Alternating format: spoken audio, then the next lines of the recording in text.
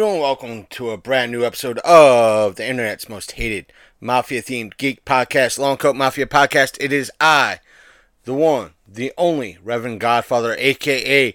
the Martinsburg Madman, a.k.a.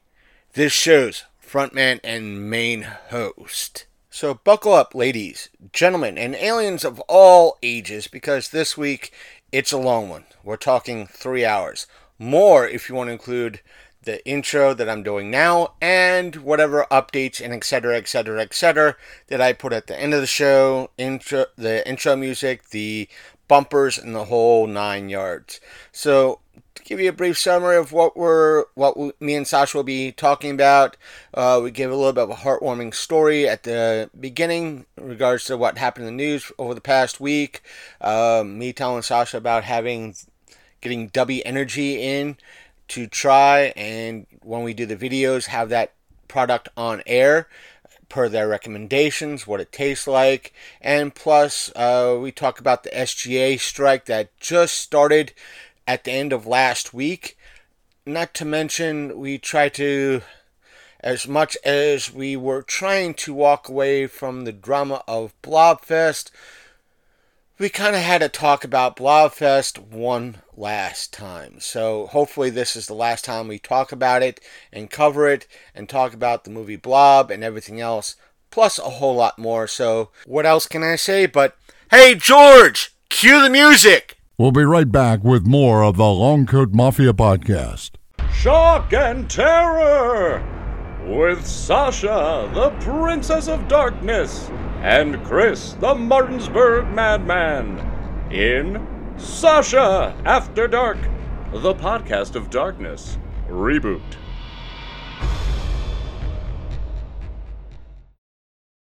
So, did you manage to get any of that research done, or nah? Yeah, I did. Pretty much it was the surface level first thing up in regards to somebody writing about it and pretty much explain things. So I guess I'm good enough for now. Okay. Good enough to at least fake it. All right. Did you dig into Jackie Harris a little bit? Oh, I didn't check. Yeah. Just the movie, not Jackie Harris. Okay. So, you'll see that there's a lot of tie-ins, but we'll get to all of that happy, scrappy stuff. You got a Lumser on board today? Since it could tie into everything rat and raving, I can, let's see if it comes up. It was a cute little story that happened pretty much last week. We briefly talked about it. Let's see if it pulls it up on. And you see the writer's strike got worse. Yeah, I kind of wanted to touch on that. More Nintendo movies coming. Yeah, everything is on hold right now in regards to the strikes. Right, but now that SAG AFTRA has joined, the Actors Guild is now in, but I hate to say it, I almost think that like the Actors Guild angle taken is kind of drowning out what the Writers Guild initially started. It's great that there's them, but they're kind of overshadowing what the writers are protesting about. Pulled it up. All right, got that. That'll work. So, the heartwarming kind of works, and if we rant about it, and folks watching at home, yes, we, at least on my end, we got our W container video. As of this recording, it will drop. Our video opening up our package will drop today, the 18th at 2:30. So as we're recording this, the video will drop. And I, for the sake of YouTube, trying to prevent YouTube yelling at us and all that, I collect the whole aspect of, is this a paid partnership? Yeah, whatever. Maybe. Probably eventually if we get enough commissions off our code link. So So therefore, for the sake of pleasing all parties and whatever weird laws that are out there, uh, sure, why not? It's paid partnership. So again, cover all bases where bases can be covered. And guess what? Yes, remove the plastic from the top, then remove the seal from everything. I thought it had a cup in it. It sounded like it had a plastic cup in it. Oh, there it is. Oh man, it's like cocaine, man. Yeah, snort it. See what happens. And they give you this little itty bitty cup. Pretty much, it almost looks. W, I'm not. W, if you're watching this, yes, I know it's. I'm not insulting you, but it's funny as shit. This is the scoop that they give everybody. This is pretty much the scoop. It's a little. It's like a teaspoon. Folks, do not snort any powdered energy drinks, whether it be G Fuel, Shift, or W Energy. Oh my god. Snort everything. Snort everything. Hyper. So we're just going to start off with, in essence, one scoop in their official W cup, which we'll be using today. Drop in that beautiful powder. Probably be hitting it up again if it tastes right. And folks, for the flavor I got, because I am a fan of orange and cream type drinks, I got what they call the Calio cream, or the Calio cream flavor, which is pretty much orange and cream. Drop in mixing ball. And for the sake of everything, and because it is not just because it's Martinsburg and their water supply is like Crash. Yeah. So somebody on my way to do laundry this past weekend was pretty much like, hey, I have this extra gallon of Deer Park purified, spring water. Do you want it? I went, sure, why not? So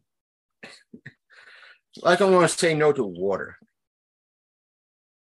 And so the water doesn't spill all over. Let me put it like this. W even admits that, hey, it could still taste powdery and all that. And folks, the few of you that do watch this shit and say, hey, G Fuel doesn't taste powdery, or Swift doesn't taste, you know what? Either you're putting too much water in it, or you're that's number one. Number two, I've had G Fuel and I put it in the little powder packs in containers this size, and I still taste the powder. So have at it. So unless they got one of them things that's constantly spinning the drink, I don't see how it's not powdery. This, again, it has that little wire ball in it. Yeah, but you know what I mean. Yeah. I think I was telling you in regards to this. I don't know how it managed to do that, but I guess I gotta drink it like this, or every time I drink, I gotta kind of do it on an angle so W's kind of viewable. I want to say more than a year ago, I did. I put in, because I haven't been a subscriber for well over a year or several years. Instead of getting the regular Loot Crate box, I got the Loot Crate DX, hoping for some better shit. And apparently it was just completely Wonder Woman themed for Women's Month. I'm not complaining about that. I just didn't know. And one of the things,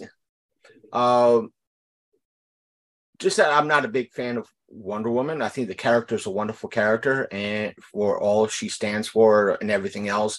Just that I'm not a big.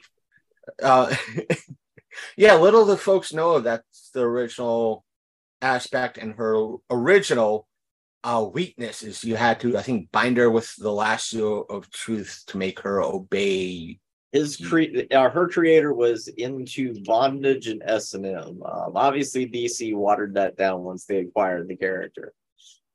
But all in all, one of the things that they gave in the box was a mug or a cup similar to what I have in my hands, and it's Wonder Woman themed. So I have an extra one, and that's why I kind of wanted the stickers if they were still in stock, so I could put a sticker on that or put a sticker on our old Reliable. So hopefully one of these days, if they get the stickers back in, do that, get a stack of stickers. And to me, I didn't really say it on the unboxing, unbagging, call it what you will. It's just that's what surprises me with a lot of I wouldn't say smaller businesses, maybe like Dubby, Dungeon in a Box, and others. It's just that, how do you not realize your supply is low? When, granted, they're bigger companies, but how do you not know that, hey, I'm almost out of mugs, let's say. I'm down to the last 5 or 6 mugs. It's time to order some more. Since they take time to get here, let's do it now so we have enough in stock. Apparently, they don't have that type of logic. Like again, big companies like Walmart, Target, Macy's, Solidar, and Harbor Freight. They realize they're running low on their product. They have that immediately. Let's get more into our brick and mortar stores or our warehouses so we could send the stuff out. But apparently, like I said, Dungeon Box has the same issue because if I ordered an extra large skinny mini for a campaign that I have sitting here at the house, you're going to have to wait until we get the order in. We ran out. And you weren't keeping control. You don't have any sense of inventory control. You should have that in your establishment. Some level. I can understand if it was like the computer industry or the electronics industry, like going back 2, if not 3 years ago, when there were parts and chips that were hard to come by. If you could understand that. I know, #rant. But now, yes, I'm stalling. Why are we stalling? I'm just saying we could say people could say we're stalling because I didn't officially take a sip yet. So doesn't taste powdery. Tastes mostly orangey than creamy. You got to fix the microphone because whenever you're talking, especially away from the PC, you sound very faint. How do I sound now? A little tinny. I'm hitting the far end of the mic, and the mic is cranked up like really high on this. Like right here where you're at now is perfect, but like the moment you put your head back or you look at something else, or it makes things interesting. No, it has changed the microphone. What? Yep, now your camera's gone. Microphone has changed. What? Why? Your default mic has changed to Q8. Can you hear me now? Nah, you're a little distorted. That's why we have a pre-show, ladies and gentlemen. Yep, and it's only subjectable to our wonderful OnlyFans and whenever Chris posts the entire audio. Hey, there's a Nightmare Weekend in Richmond. For the moment, I am stopping. For the moment, I'm stopping the audio so I could check. Okay. And okay, that is. And I'm managed. Okay, I'm putting back the. All right, is that better? Yeah. Can you lean back? Yeah. I'm leaning back, turning my head away. How do I sound? It'll work. Is it better?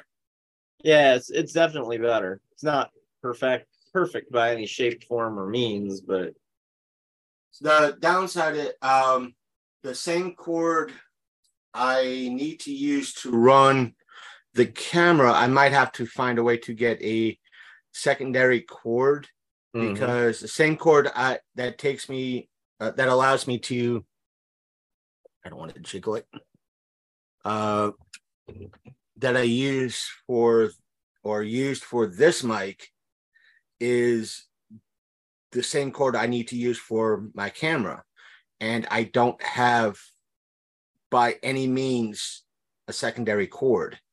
And it's the older school, if you could see, it's that type of connector. Yeah, early USB. And so therefore, I know I could get one on Amazon, and until I'm able to get one off of Amazon as a secondary card, but once I do, I'll be able to at least have this closer, or at least by my side. That way it's a closer mic for everything, but it's better than the potato that is my computer. Better than nothing. Right. It's better than, and audio wise, yeah, I can edit the audio for the most part and boost the audio in through Audacity. If I have the meter in front of me with the webcam and it's coming through fine, I could always see it. And folks at home, it could be just how Sasha's picking things up on her side, the internet connection, or how Zoom is recording things. We'll see at some point, and hopefully at least this temporary fix is helps. But still, we're looking for we're trying something that is better than a potato, and right now what I'm using is a better potato. So, and we again pre-show. Either way, the pre-show. But if you guys didn't hear me well, I did take a sip of the mixture I put in here with the scoop provided from Dubby. It's more orangey than creamy. If you went to Walmart, picked up their orange and cream flavored water, it has that almost balanced mix of orange and cream. This is more orange than cream. I'm not saying that that's a bad thing, because I enjoy drinking like Mandarin orange when Walmart doesn't have the orange and cream stuff. So this is overall not that bad. It's almost like a light, or I won't say, compare it to lemon and lime or lemonade. It's almost like having almost a weak lemonade type thing, or just enough balance that's not overpowering, too bitter. So I could tolerate. And by the way, folks, you don't have to choose W's orange Calio cream. They have like fruit punch and a bunch of other flavors that you could try, and they do have sample packs when they are in stock.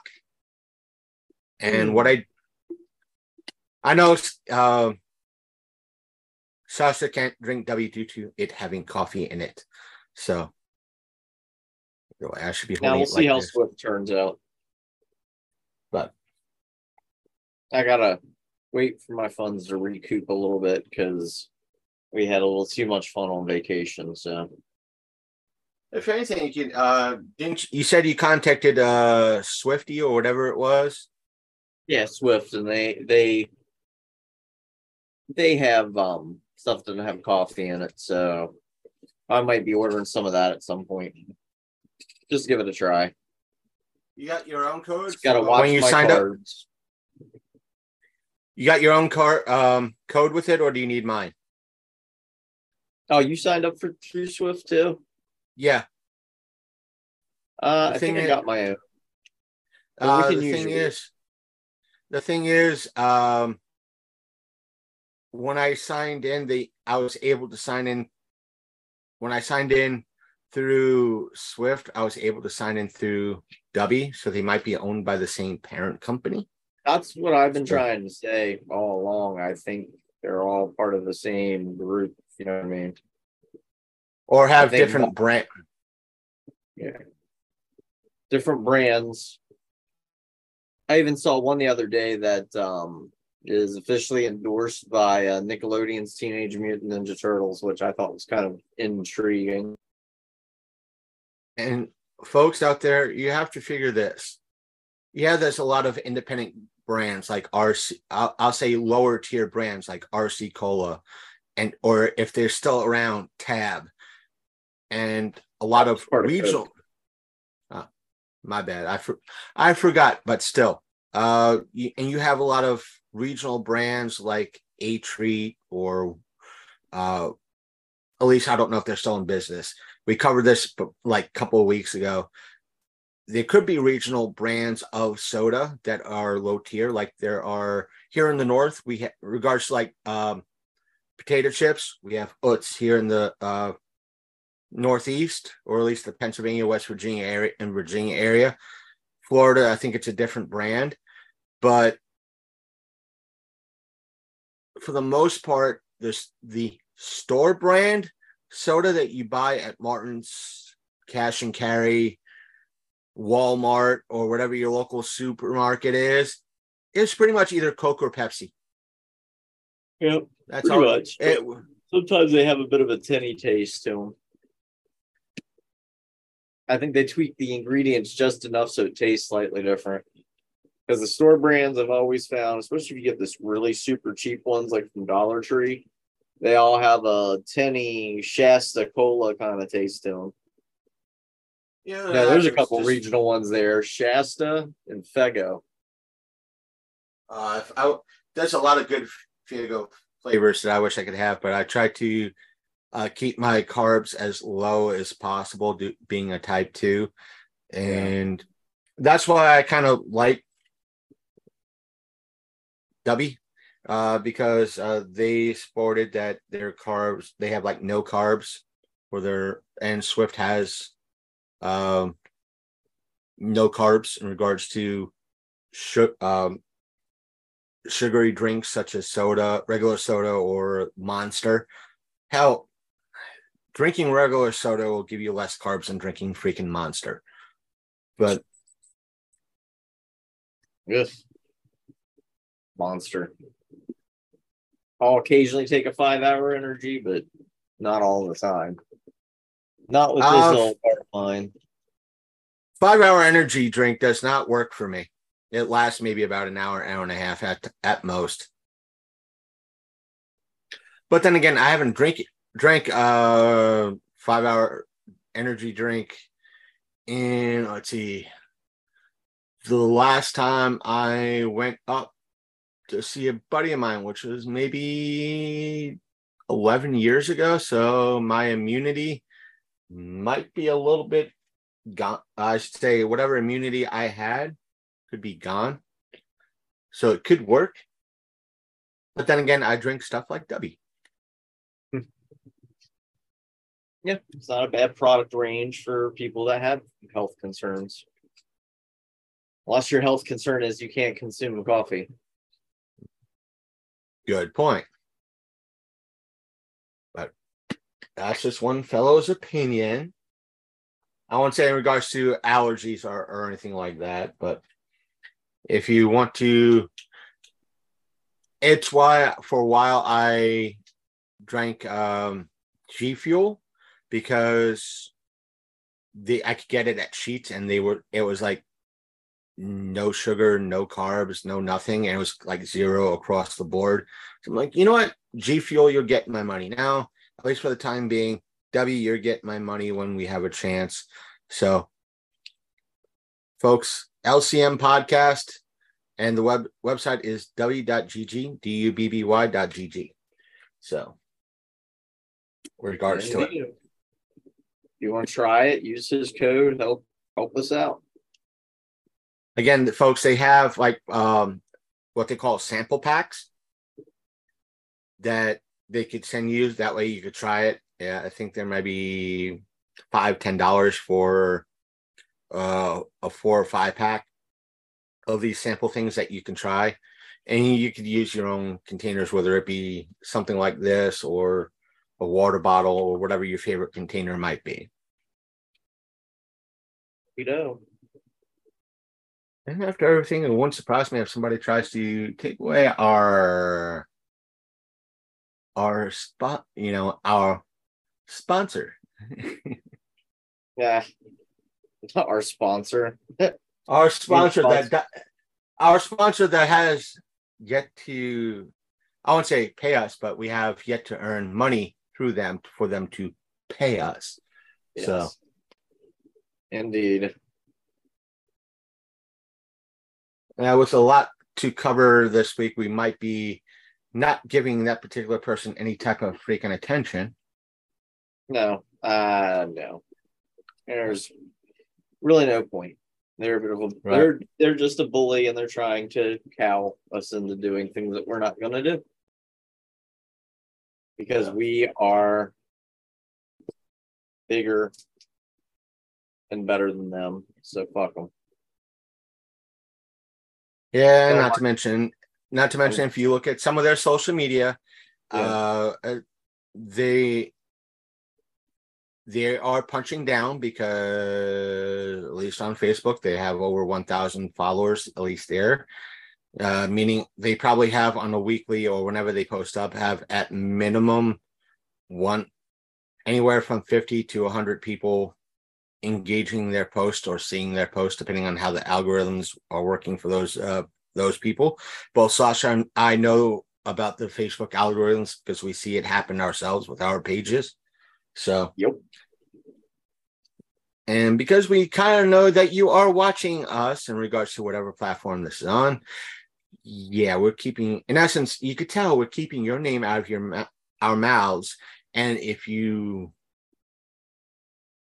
comment and everything else, you're helping our algorithms and you're in essence calling yourself out. Yeah. Because we haven't said your name on the audio side or the video side. You comment. Nope. So it could be, at least on my side, any number of the dozen or several dozen people that may watch this video. Yep. That all depends on where it too is posted, because there's some places that bang off a lot better than YouTube. Right now, I have, even though I have a account on Rumble, I have yet to. There's a few things posted up to it. I haven't updated in like a month. I should. I just haven't. I should update it, but who knows? Maybe I'll wander up to the library later after we're done here and put something up, or at least some of the full length episodes there. That way, I'm touching it and seeing how it goes. I know Sasha probably doesn't like or wants to do Rumble, but still, Rumble. Rumble.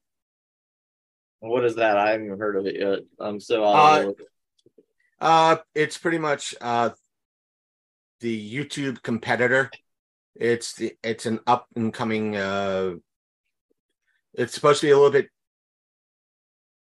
The way Kick is Twitch's competitor, Rumble is YouTube's competitor, whereas Daily Motion is, to a lot of folks, is just complete garbage.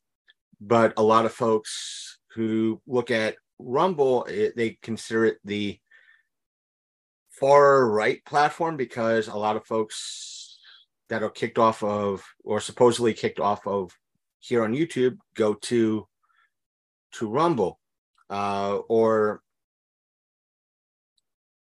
as of right now, a lot of folks here on YouTube or the larger channels are jumping ship from YouTube to Rumble because YouTube has the nasty habit of, one, not promoting a lot of content, not pushing smaller creators, not to mention it's done to large creators too. It's like, hey, guess what? You got a strike on your channel. Why? And YouTube is like, we're not going to tell you why. What did I do so I could change that or fix it so I don't do it again? We're not telling you diddly squat. Why should we tell you? Why? What did I do wrong? No, you guys. Oh, by the way, another strike. What I do? We're not telling you. And there was a few channels that got lawyers involved and brought YouTube to court, won their cases, and YouTube was still like, yeah, they got a strike, we put it there, but we're not going to say what. So a lot of folks are like, you know what? If you want to do that, we're going to Rumble. We're going to Rumble. And the way for smaller creators like me and Sasha, for the folks at home, whereas YouTube is like, oh, you need X, Y, and Z. Now it's A, B, in order to be a partner on this platform. Now you have to do A, B, C, or 1, 2, 3, or 5, 8, 5, 6, 7, or in order to qualify for a partnership. Rumble, it's just right off the bat. You just got to get the views. You just got to get the views. You just got to get the views. And so I signed up. It's just a matter of putting up content to Rumble, getting the views, and see what gains traction.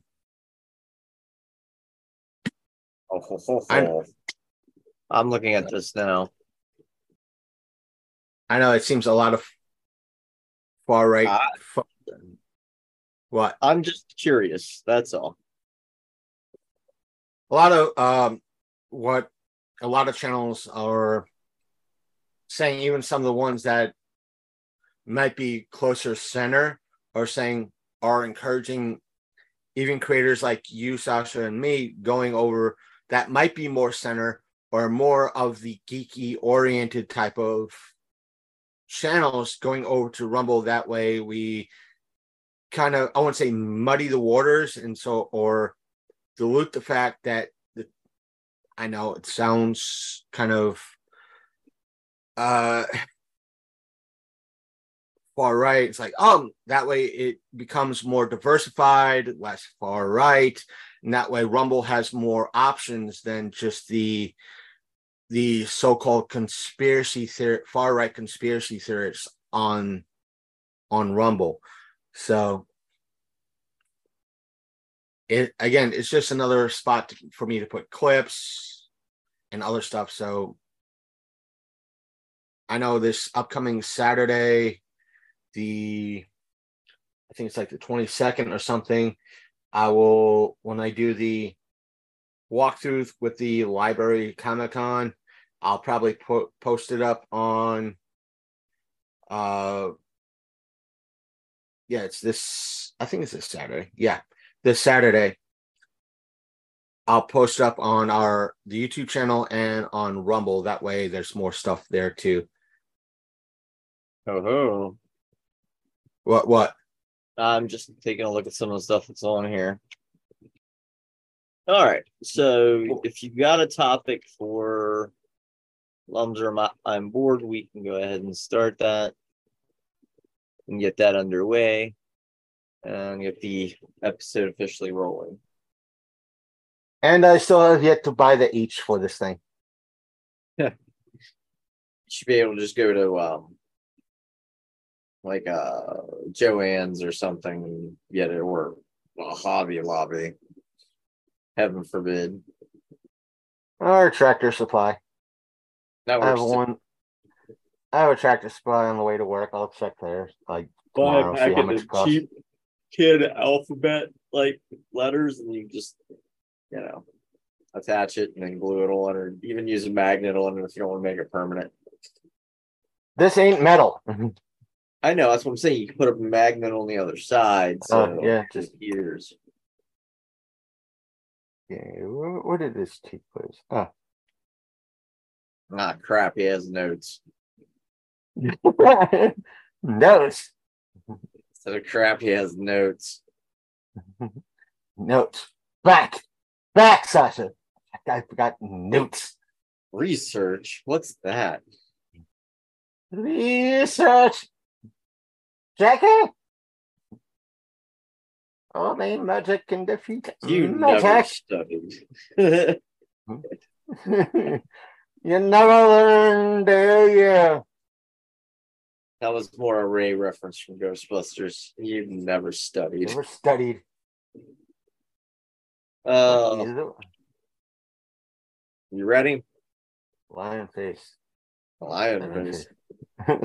Lemon face. And if you believe, I'm actually making a loving face. Lumser, I'm bored. What plaything do you have for me today? Something out of the SK system, man. And Jesus, them guys again? yes. And oddly, it's not Florida. It is It's never Texas. Florida anymore, is it? It's spreading. It's pretty much a heartwarming tale out of Texas, man. Oh, deep in the heart of Texas. Brought to you in part, not brought to you in part by W Energy. We only pretty have much, two things in Texas: steers and queers. Even though this story is maybe about a week old or longer, depending on when you listen to this, but I saw it and I was like, you know what, last minute, why not? It's a heartwarming tale. A video went viral through TikTok and eventually Facebook and the rest of everything about this kid approaching a Ring camera, going door for door, not knocking this kid, the cojones on him, the spine on him, the courage that he did or showed to do this is, what made it heartwarming. And what he did was he was going from door to door looking for friends. And he, at this Ring doorbell, the guy answered, he's like, can I help you? What's going on? He's like, and this kid pretty much asked, like, do you have any kids, my age? I'm like 11, 12 years old, 11 years old. And the guy said, I'm sorry, I only got like an 18-month daughter, and she's nowhere near your age. It's like, I think from what I remember the video, the guy said that, hey, there's a couple of, kids that might be your age down the block. And the kid sadly says, I know about those kids. They're no longer my friends. They turned out to be bullies and manipulators and so forth and so on. So I ended my friendship with that. I'm just looking for new friends. And it's just that, heartwarming tale of him just wanting to. His statement was, this is his words. I just wanted to see if you knew any kids around 11 or 12, maybe. The boy could be heard said it on the video. I need some friends, like, really bad. And they carried on. It's like, I'm just reading from the article from USA Today. Since everything went viral, it says here the kid came out that this kid, I'm not going to put his name because he's a minor, but according to the USA Today article, he's undergone a series of diagnoses, including autism, oppressional defiant disorder, bipolar disorder, attention ADHD, attention deficit hyperactivity disorder, and others. This is coming from his mom. So a lot of people set up a GoFundMe for this kid in regards to him for a college fund. So if he wants, him and the family want to go to like Disneyland or something like that, they have the funds to do it because today's day and age. And from what the kid has stated, that he wants to pretty much donate a bunch of this money for other folks, even though it's donating for him. It says here, it's like the pay when he initially posted up the TikTok, people suggesting doing something for him. So the guy who owns the Ring camera, so he said him and his wife set up a GoFundMe. The page raised over $37,000 for this kid to go towards whatever he wants, including a gaming setup, school clothes, amusement park tickets. I mean, he just wants the kid to have a good time and whatever they need to help him out. And there was no malice, no anything else, just people wanting to show their support that he's not alone, and just this heart-filming tale. And you met him. It's this one.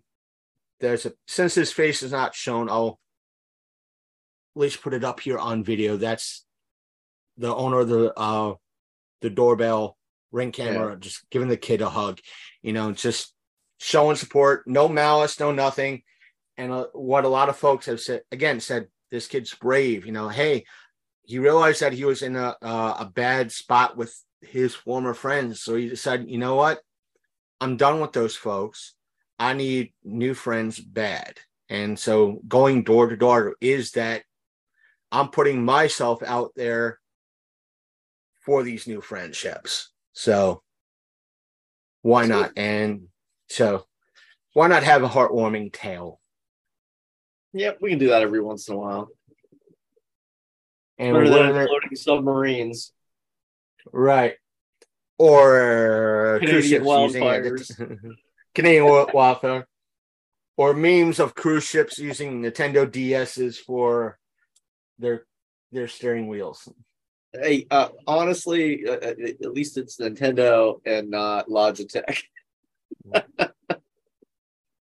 Either way, at least this time the boat, the seafaring or ocean-faring vessel is above water, not below. Wait. Don't give them any ideas. No. No, my brain went, it's like, wait a minute, the one that went underwater went to see a boat that pretty much got hit by or hit a iceberg. Oh, the sheer irony. And yet again, you can go to this Titanic museum and spend $30 instead of $250,000 and not die. So many tourist traps that are like that, but you gotta love some literal tourist traps. Literal tourist traps. No, the world we live in, Lumser, the world we live in. Anyways, this is where we would support, submit or put in our dramatic pause.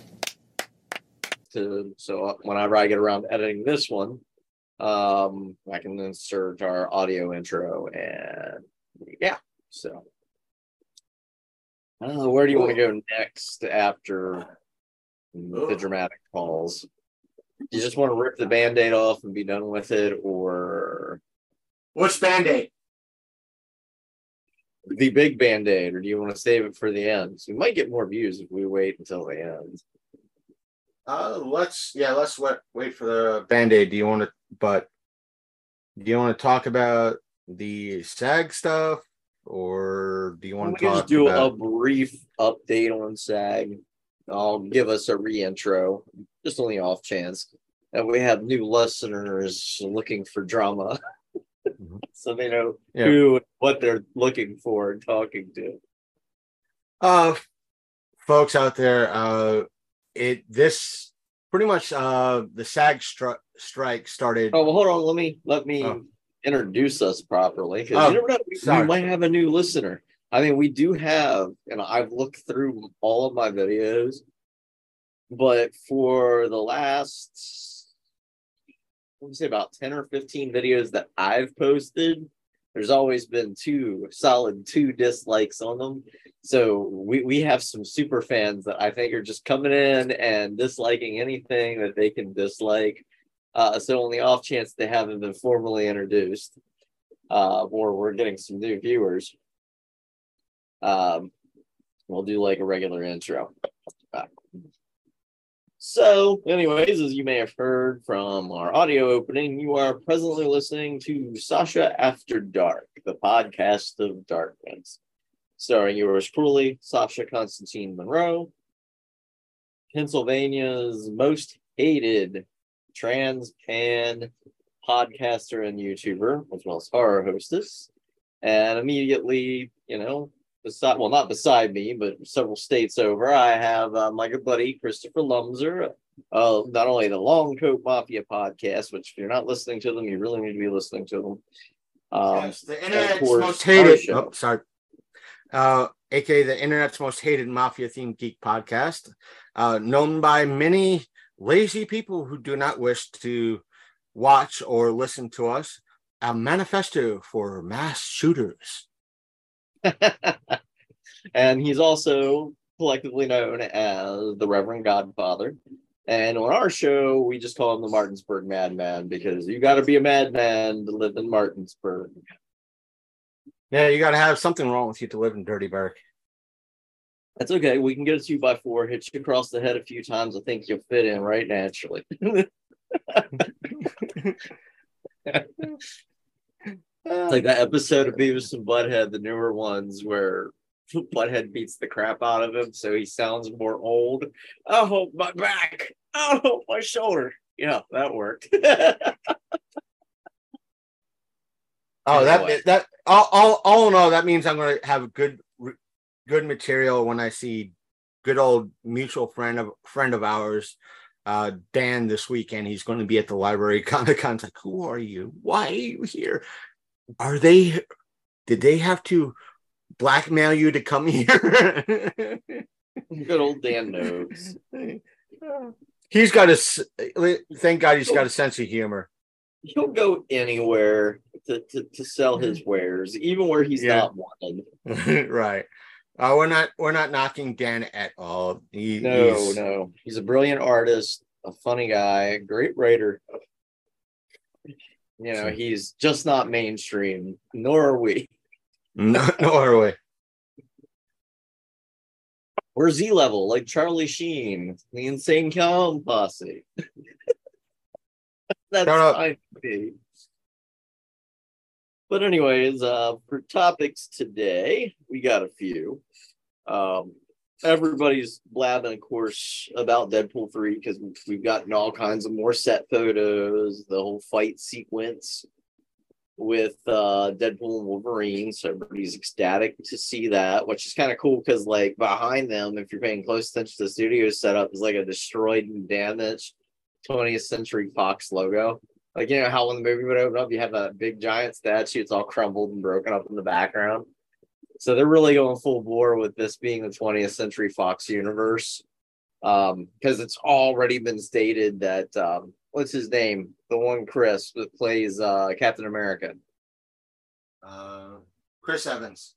Yeah, Chris Evans is back, but he ain't playing Captain America. He's playing, what's his name from Fantastic Four? Human Torch. Yeah. So that should be for that. We got Wanda from the standard MCU, but she's not playing the main MCU version of Wanda. You got the chick who played Jean Grey in the X-Men movies showing up as like the cosmically powered Dark Phoenix. Rumor has it we might get one of my wishes, Thomas Jane's Punisher. Please. Doctor Doom from the original Fantastic Four movies may show up. And then there's a couple other oddball ones that they've been talking about. I'm kind of hyped to see this. You got Daredevil already confirmed with Ben Affleck, and you have what's her name for Elektra. And we may get our Ian McKellen, good old Professor X, and we may get the other guy who did Professor X as the younger one, which would be kind of cool because the joke was already made in previous movies. We've already set it up. So that's the thing. If and when filming actually continues, because as of this recording, the SAG strike started maybe 6 days ago, less than 6 days ago, and it's still going strong. A lot of folks are like, why should we hear the talk about millionaires complaining about millionaires? Because some of those millionaires are billionaires, and then you got somebody who's making a drop in the bucket. As I explained to somebody, that the person that said that, it's that you don't get it. A lot of these so-called millionaires that are big names, whether Jack Black's, Jennifer Lawrence, Keanu Reeves, et cetera, started out, Bryan Cranston, they all started out doing commercials and bit parts and small roles and extras. So you don't know who is going to be the next big name 5, 10, 15 years down the road. That's number one. Number two, if you're paying attention, what these big studios want to do is get this extra or this background player, which they can do to a big, if they're going to do it to an extra, they could do it to a big name star. Meaning if Jack Black is has a daily rate, meaning let's say his daily rate is $25,000 just to show up for the day for a cameo in the movie. What any studio can do, because they said this in regards to background players, they could go in, scan that person, pay them for one day, and immediately use their image indefinitely, and never pay that person again. Never pay that person again. So that person, in essence, could become the next Bryan Cranston, Jennifer Lawrence, or whomever, and they're living in a trailer park in Kentucky, poor as hell, as a waitress. Meanwhile, that AI scanned image is doing all the acting for them for nothing. And the studios are making more and more money. And one of my examples was to this person was look at what she went through aside. But I have a lot of respect for this former child actress, Jeanette McCurdy, and what she went through with everything. But if you read her book, which I recommend folks getting and reading, is that she started out as a child, not just a child actress, but she started out in commercials, working her way up. It wasn't until she landed a few gigs and got recognized by Nickelodeon that she, in essence, made it big time. Granted, right now she's probably making more money with the book than anything else. I have respect for her. And, I understand she went through a lot of trauma and everything else. And if the book made her heal or helped her heal along with therapy and everything else, that is wonderful for her. Just that she's an example. If it wasn't for those commercials, it wasn't for those bit parts, she would not have become a celebrity with iCarly and Sam and Cat. Same thing, again, could be said for anybody that is on TV or anybody. Look at the folks from Mad TV and in Living Color. We wouldn't have had Jim Carrey and the wonderful other cast from who was in Django. He was a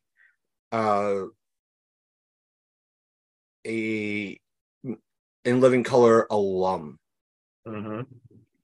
Jamie Foxx, I think his name was. He was a Living Color alum. These were, in essence, no-name comedian and actors doing this.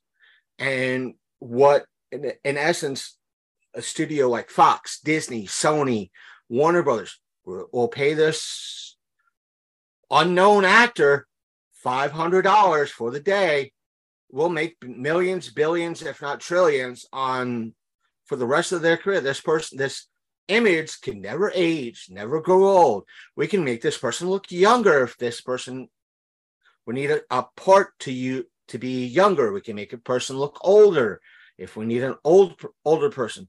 So why? The only true actors that we would need is voice actors. And that's what SAG is fighting for. And one other person in regards to the Writers Guild has come up and it's like, oh, how dare you support, the Writers Guild, they're making $68K at the minimum a year. Yeah, it's California, not Tennessee or West Virginia, where $68K is a hell of a lot of money. It's upper middle class. $68K in California is like $68K in New York City. You're going to be the equivalent of $12,000 a year or less in those states. And politics aside, whether it's because it's a a blue state or not, whatever, it's still places where rent for a studio apartment can, or smaller, can be $2,000 a month, if not more. So yeah, they're fighting the living more. Yeah, and not to mention there was the TikTok that went viral again of someone who starred in Orange is the New Black, of her royalties from overseas, and the envelope or the letter she shared, or the video that was the whole total was $27 and change. But when you look, stilled it, some were 3 cents, some were 2 cents, some were a penny, some were nothing at all. And this was not one page single spaced. This was like 2 or 3 pages single spaced from overseas. And she made $27 and change. And depending on where you're living, that isn't even gas money. Exactly. And that's what's going on. I mean, right now, the Actors Guild has joined in. So a lot of big productions, possibly Deadpool 3. I haven't heard anything yet. Deadpool 3 has grinded to a stop. A lot of Young Spider-Verse has definitely been stopped. So for those of you who were expecting a March opening for the most recent films part 2, you're probably going to be waiting longer, because it has already been announced by Sony that they have that delayed indefinitely until whatever resolution is reached. And let me put it like this: all you freaks and geeks out there, and I say that with kindness, for the most part, your favorite conventions out there, your pop culture, your Comic-Cons that will have a celebrity guest, I want to say a good 8, if not 9 out of 10 of these conventions, those celebrities will show up, because what SAG has put out is as the actors or actresses that are SAG members are allowed to go to these events as long as they're not promoting any current production. Meaning, let's take I don't know how it might translate to, let's say, Jack Black in Super Mario Brothers movie, but if it's something like they did in the past, like Gigi, I'm probably mispronouncing her name, Gigi Edgley. She played a character on Farscape. She could go to any convention representing that character. She's not promoting Farscape. She's known for that character. Right. Or they can't promote anything that's in active production at the moment. Right. And a lot of folks that are in support, like TikToker, Props to History. From what I've heard, he's a full supporter of the SGA and the Writers Guild strike. He put out on his TikTok that he was offered $4,000 a week to be a scab. And what SAG and the Writers Guild both have come out and said, saying, if you are a scab, you cannot be ever be a member of the Writers Guild or SAG, ever, because you're a scab. You can't. So and that can stop you from being in a lot of productions, and a lot of people don't realize that. But for the most part, right now, if someone like Mark Byrne, Wesley, or they still got to play careful though. I'm sure they have to. I'm just saying, if they have to play it careful, or word it that this is not a union job or anything like that. They have to word things very carefully in their productions. But I'm just using folks like them. Nothing against Mark Byrne, David, like EPG Films or them, but they use a lot of local folks like you and me in their productions. So that's nothing wrong with that. You still have the independent creators, but even they might have to watch themselves in regards to being hit up in regards to these major productions and major companies, whether it be Netflix, Disney, Hulu, Fox, HBO, because it could hurt their career in the long term, because if they take the money and sign these contracts, being a scab, they cannot be the next Steven Spielberg. They cannot be the next Jack Black or Keanu Reeves or Jennifer Lawrence. They can't be that because they became a scab for content for these big studio films. Exactly.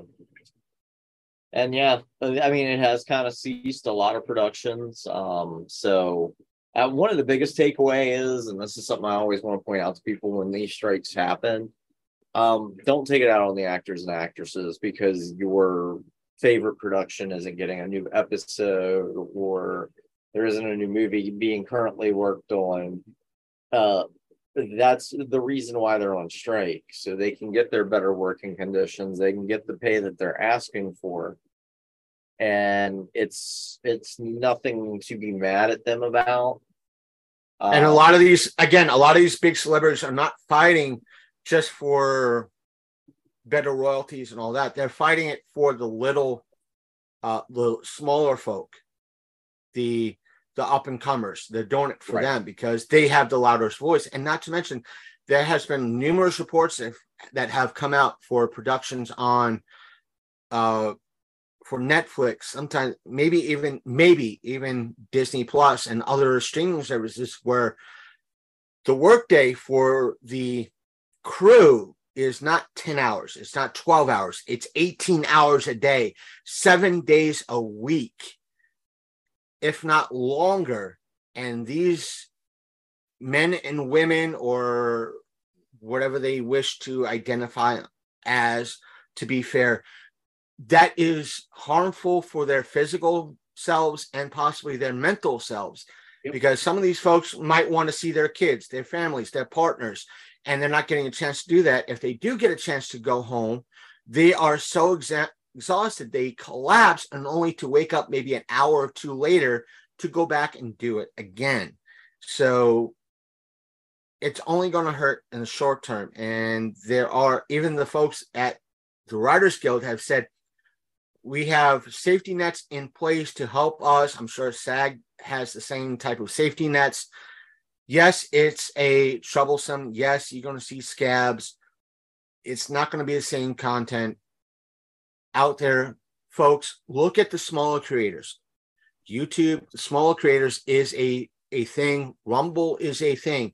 Twitch and Kick are a thing. Yep. At the end of the day, also, if you really want to voice your angry opinions, go to them studio execs that are making billions and lounging around on their yacht.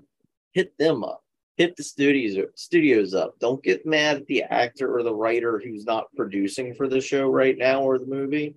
Hit up the studio behind it and say, hey, make sure these guys get fair pay, because we're not going to watch anything you guys put out until that's taken care of. And if you need entertainment in the interim, Chris is 100% correct. This is a great time for small creators. This is a great time for small-time YouTubers, podcasters, content creators. You know, you're not really going against the union unless you are part of the union now. But even then, you know, you're self-creating, you're self-promoting, you're self-doing this on your own. Make your brand. And it's not just going to YouTube, Rumble, Kick, and Twitch. Visit your local pop culture or comic cons, because sometimes or even your local horror cons or your local community theater. You know, a lot of local community theaters do stuff. If you really want to help support writers and things of that nature, I know a few. And granted, they're not movies that are actively in production; they're movies that have already been done. But my good buddy John Paul Checkett out of Carlisle, PA, once a month, because he writes for horror magazines like Scream and a couple other ones that are out there. Not only that, but he's also a psychologist. He has this thing called Terror Time and Talk up at Miss Ruth's in Carlisle. And I try to go when I can. And it's always got this very lively, you know, talk at the beginning where he literally crafts a scenario, you know, basically talks about the film in detail. And it's not just facts, but psychological aspects of it. and why this film is a good example of a horror film now. Like, we watched the original The Strangers this past Saturday, and that was a blast because we all talked about it, because it's a film that was hated when it first came out, but now it's absolutely loved and adored because it's very nihilistic. And John Paul gets into the nuts and bolts of that from a psychological aspect as well as from an audience aspect, and things that you wouldn't even consider when you're watching it for the first time. He'll bring that up so you'll have a perspective to look at the end. And so check out stuff like that. Hit up your local community theaters. I'm quite sure you have a local community theater you can go to. If you haven't been to your community theater, maybe it's time. Libraries are still a thing, Yeah. Like I stated, right now we have a library Comic-Con happening here in Martinsburg. There's library Comic-Cons and pop culture shows happening throughout America. And the reason why I brought up pop culture shows or local horror shows or local independent show pop culture things is because sometimes independent filmmakers do have booths at these events. And you're going to, for every one or two or three stuff that's not up to par, you're going to have 5 or 6 that are diamonds in the rough. And they're there. You just have to show them support. You have to take a chance on them. And good chance that is where you're going to find the nicest folks, the nicest producers, and they're going to be the most grateful motherfuckers on the planet for the most part. And a lot of them are free. So there's some of them that you can go to for super free. Some of them you can go to for super cheap, like Retro Pop and Comic Con that's going to be up in Harrisburg in August. I know I'm going to be there. I know Lumser's going to be there because we're kidnapping your ass. But at the end of the day, I mean, they always get decent guests. And yes, if you do spend a lot of money on a con ticket, just know the more money that you spend, the bigger names you're going to get to meet and interact with. But honestly, I like the smaller free ones and the cheap ones like Retro Pop and Comic Con. Simply because, 4-State Comic-Con in and of itself is homegrown, and there's a lot of local YouTubers, cosplayers, filmmakers, podcasters, the works that are there. Like Camp Nightmare was at the most recent one. I got to know those guys. They're really cool, laid back bunch of guys. So yeah, check them out. Go out, see this type of stuff. Go take in a local show. If you got a mom and pop theater that runs second or third run movies, go and watch it. I just watched Jaws again recently over at Carlisle Theater because all weekend long they were playing it. There are some films that you just have to see in 35 millimeter. Some of the drive-ins out there are doing revivals. If you're familiar with the Mahoning upstate PA, you got Turtles coming up. I want to say Turtles is this weekend, which would be the weekend of the 21st on Saturday. Get to see both Turtles movies. They have, I want to say, 3 of the suit voice actors present, and plus an artist with an exclusive poster who has done comic art for the Turtle comics for ages.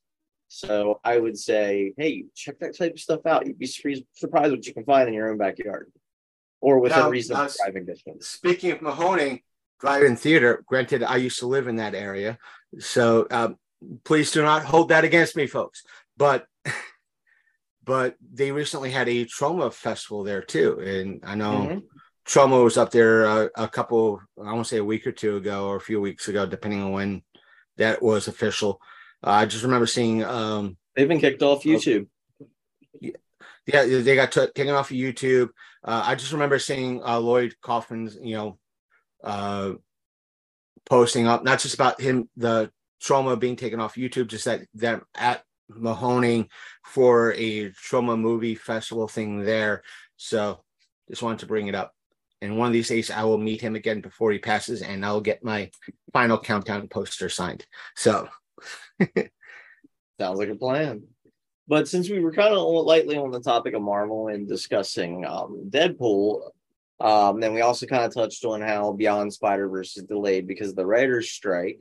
Another thing that's going on big, kind of semi-related to the MCU, good old Chris Hemsworth is actually going to be showing up in the next Transformers movie. And I know a lot of people were like, well, Rise of the Beasts didn't do all that well. And no, it didn't, but it wasn't unsuccessful. But basically, Hasbro, and I believe it's Paramount, are wanting to dive more into the origins of certain characters. So they're going to do a younger Optimus Prime story. I'm hoping it kind of focuses on some of the old IDW comics. That would be kind of cool. But Chris Hemsworth is going to do the voice of young Prime, because you got to figure Peter Cullen is pushing what, 90 now, and he has done that voice since 84. That is a long history for someone of his age. And don't get me wrong, the guy who's in Resident Alien and also Tucker and Dale, I can't think of his name off the top of my head, but he has done like Optimus's voice in Earthspark, and he's spot on. And I know a lot of people are like, yeah, but it's not the original. Some of these original voice actors aren't going to be with us forever. And so it's nice to see that they're introducing younger versions of the character and trying to get more people into the role. And I think, it's going to be an interesting flick, because basically, having a younger Prime, and if they focus on the IDW story, you could probably see how Prime and Megatron were once friends. And that basically the Decepticon philosophy is the same as the Autobots when it came to the Cybertronian Senate, but Megatron was the extremist. Optimus was more the diplomat, and so that could be really interesting. I'm kind of excited for it because Transformers and Chris Hemsworth, but that's just me. Yeah, you're gonna have a lot of fans like, "Oh, it's not the original voice actor," yada yada yada. Yeah, if you go by the at least original cartoon, Prime was not the Optimus was not the Optimus we know him. Even the original cartoon, he was a completely different person. He got injured and he got rebuilt and redone and became Prime. So the legendary Prime that we all know and love. By Alpha Trion, credit where credit's due. Right. I just but it'd be nice to see that history. Because clearly, I'm not a nerd or anything when it comes to this stuff. But it'd be nice to see if depends on what version or how they write the script and how they take the story. If they're going that route, yeah, Chris Hemsworth fits.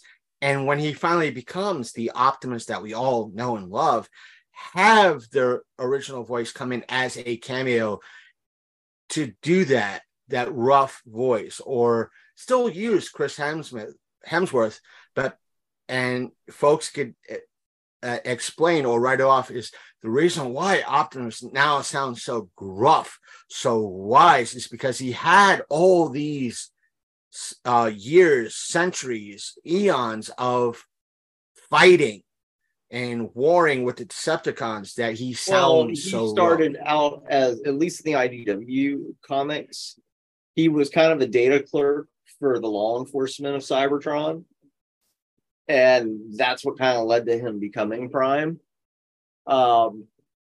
because he started to see that there was a lot of corruption in the Senate, because like a lot of the Transformers that only have one eye, a lot of people don't realize this, but they get a whole head transplant when you're punished and you go through the criminal system.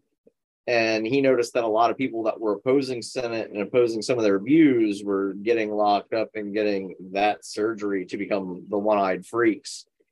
And that's how you wound up with characters such as like Shockwave. Say the helicopter guy with the one eye, it was Skids on the Autobot side. I think I could be wrong. I know somebody screeching at me. But yeah, so that's why a lot of Transformers, you'll see they only have that monocle kind of eye thing going on with their heads. It's because it was like a very corrupt surgery. They would give them hooks for hands and one eye, and that was it. But I hope that with this story that it kind of dovetails with like a Megatron origin, because if they were to make a Megatron origin movie, that would be like the perfect time. Release the Prime one and then do the Megatron, but make sure you show bits and pieces of Megatron in it, so you can see the rise of him being a miner on Kaon, and the Senate being more or less, no, you guys don't deserve, even though you're mining all the Energon, you don't deserve but barely 1% of everything you mine. So there's a whole rebellion over that. And of course, Megatron got locked up and forced into gladiatorial combat. And from that, he slowly started to recruit people to his side to kind of oppose the Senate and their corruption. And you can kind of see why he became what he became. And I think, in my opinion, that would make the best story. If you get a chance, find the comic books from IDW. It's intense. Yes, I'm a dork. Get over it. So with that, what are your thoughts? Do you think it's a good idea, like doing an Origins kind of thing? I think it could be a good idea. I'll wait for the trailer. I'll wait for what comes out eventually, whenever that might be. And because right now, yes, it's a good idea, but it all depends on a writer's strike. Not just so much the writer's strike, but how the studios take it, how the writers want to take it, how the director wants to take it. Because because a writer could have one view, the director could have a different view, and the studios have a completely different view, not to mention Hasbro's involved. So you're going to have a fourth view in regards to this, and they could all pretty much fuck shit up in regards to the end. And whether or not it's a good thing or a bad thing, we won't know until it actually either comes out or we see more to develop. So I'm going to hold my opinion, other than I'm interested to see what comes out, because I don't know. And without all the information, other than we're trying to tap Chris Hemsworth for this, and we have this idea. Oh no, he's already confirmed. I'm just saying we tapped Chris Hemsworth for this, and we just have to get everything else finalized. Now, how many times, Sasha, how many times have we heard, yes, this actor or actress is confirmed for this project? And then you don't see him. And it's like 3 years later, 4 years later, the movie never comes out, or we could have a whole aspect of a Batwoman scenario where everything's pretty much filmed and done, and it's pretty much, we're just going to put this right back on the nice little shelf, and no one's going to see it ever. Warner Brothers is going to drop Batgirl. It's going to happen. There is no ands, ifs, or but there. It's going to happen. But who knows? But it's not the first time. Admit that. No. It's not the first time that studios have done that shit. But that's the point. I'm going to have to wait. And again, everything we talk about here, you got to figure, again, that writer's strike and things of that nature are going to cause things to go a little astray. And one of the other projects that's kind of caught my eye, and I know you kind of caught wind a little bit of it, but Disney has already, basically announced a live action director for the upcoming Kiddie Show 2 movie. So if you remember the good old Disney afternoons, this was one of the more adult ones. Kenneth Branagh, I don't know how to say his name, but he's going to be directing Gargoyles when they do the live action adaptation of that. And that's been announced. So I think Kenneth is a good fit because Kenneth did the Thor adaptation. And I'm going to be honest with you, when it comes to doing a Gargoyles interpretation to live action, you want to get somebody with kind of like a Shakespearean background doing the whole thing with that show, because at the end of the day, there is a lot of Shakespeare that drops in. Like Puck's a major character as the seasons went on. And even Demona or Desdemona, if you're familiar with reading a lot of Shakespeare, dips into that a little bit. So as a result, it's going to be intriguing because Kenneth Branagh is a good choice. Now, nothing on casting, but yeah, if I was going to pick anybody to direct it, it would be him. You might have a good director. It's just, again, casting, how things fall, how the writers want to handle things. Because, again, you could have a wonderful director, you could have a great cast, but if you have writers that don't give a shit about the lore, the anything else, yeah, you might have a great cast, you might have a great director, but you're still going to have a turd of a project. And as the saying goes, you could polish a turd, but you're still going to have you still have a turd, just that it's polished. So, and there's been many times what's his name still young enough or looks young enough to play the role of Lucius Fox? Because if so, that would be awesome. The guy from Star Trek Next Generation, number 1. Jonathan Frakes. Yeah. If they're doing it, they could dye his hair, but they can make Fox an older rich person. Either way, they could do it. The whole thing was done so well. The original cartoon, it's probably on Disney Plus, Gargoyles. Yes. If they didn't remove it, but folks, if you haven't watched, got a continuation that recently that's in comics. I think it's Boom who's doing it. And it basically skips that really stupid last season and throws that out the window and picks it up from the season before that. And it's got a real good through line. So if you're reading comics or you're into comics, that's one to look forward to. So I think it's Boom Studio. I might be wrong. But still, the original, you have to figure Gargoyles came out when? 90s? The early 90s, early mid 90s? Yeah. You have to figure, folks, that during this time you had Gargoyles and the X-Men come out, and these two cartoons were really good and real for their time, really strong cartoons that hit hard topics, I mean, for what they were, they took things to a whole new level where, granted, Animaniacs, Tiny Toons, DuckTales were on a level. Somehow Gargoyles and X-Men were somehow a step higher. They were on a completely different level. So that's just one fellow's opinion. And all I know is when it comes to casting Goliath, I don't care who you have in the rubber suit, but Keith David had better do the voice again. Because Keith David has that right timbre and tone. And yes, that is the same Keith David that played Childs in The Thing. And the same Keith David that plays the president in Rick and Morty. Yep. And he's a chill dude too. He's a chill dude too. I don't understand. He's really cool. Even though he always plays like these intense characters. So since we talked about like remakes, more or less, or even an adaptation, which would be more of a more fitting stuff. You had mentioned the other day that they're talking about doing a Return of the Living Dead reboot. Yeah. But they're going to build off the existing franchise. Did you find anything more about that? You were going on your hashtag rant. I was looking over the article. Other than there's a important article. Don't reload.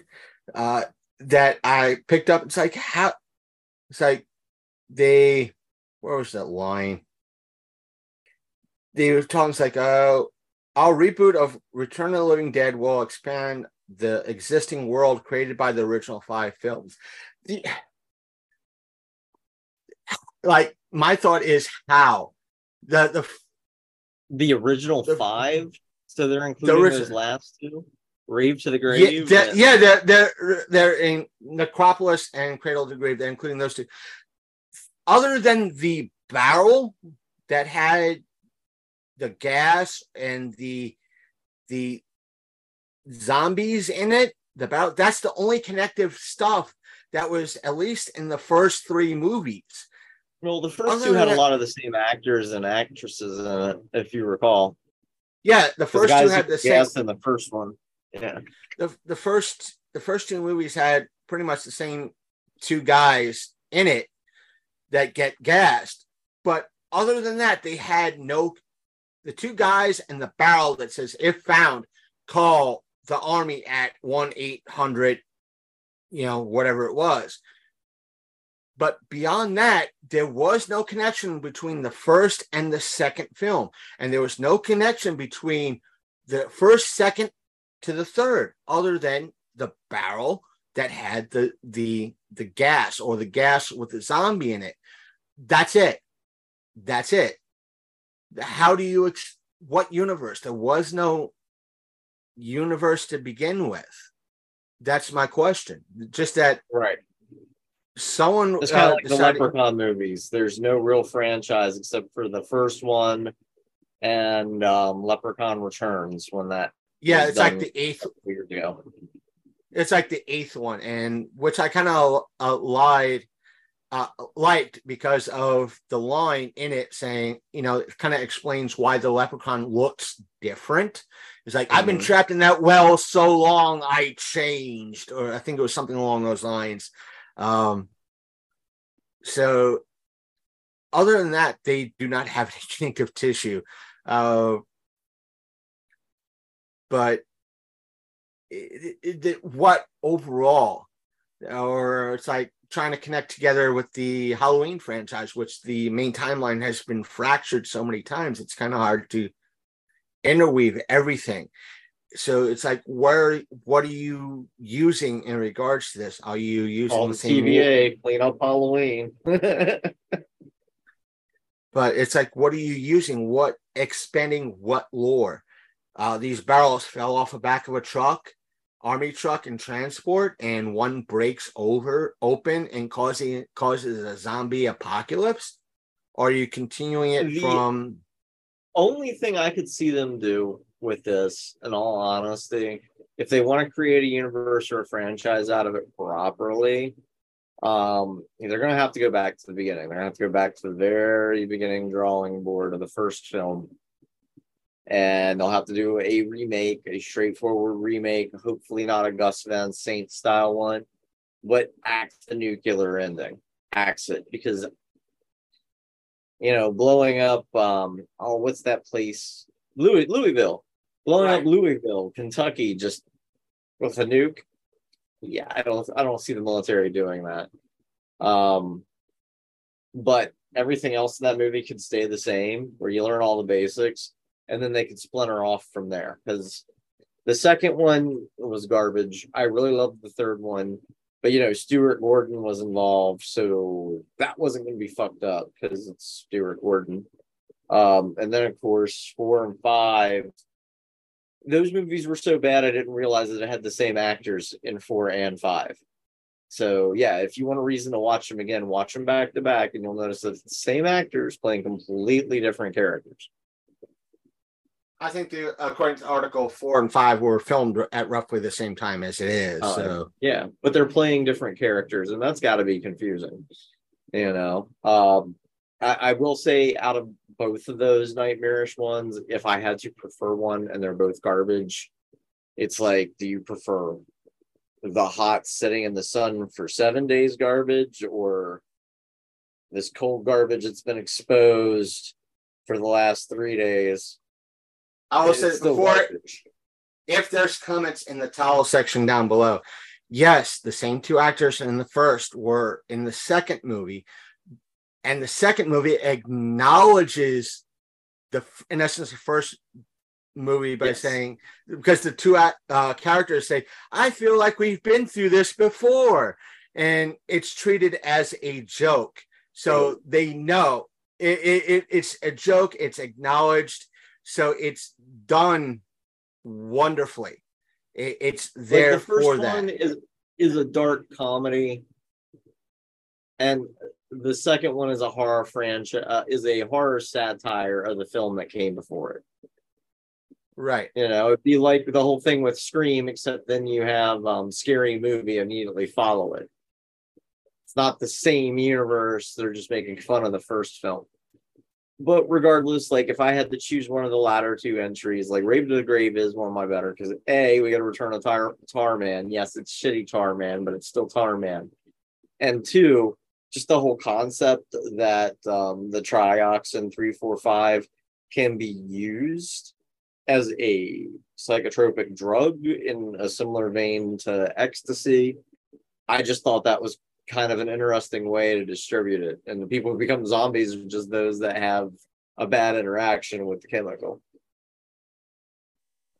I enjoy. I almost want to watch 3 tonight to go back to it because I somehow a part of me enjoys 3 as much as I enjoyed the first 2. I love 3. I love 3. 3 because it was a very interesting take. It was very different. It was strictly zombie oriented. You didn't expect much. Just, it was the Romeo cliche, Romeo and Juliet cliche was a bit much, but it worked. It worked. It's heavy-handed. It's heavy-handed because Right. They didn't change her name much. It's just Julie. And it's like, seriously. But regardless, it's worth watching. It's a good one. I like 1 and 3. If they do a straightforward remake, they really need to pay attention to what worked in the first movie. And the only problem I would see in creating a franchise is the nuclear ending.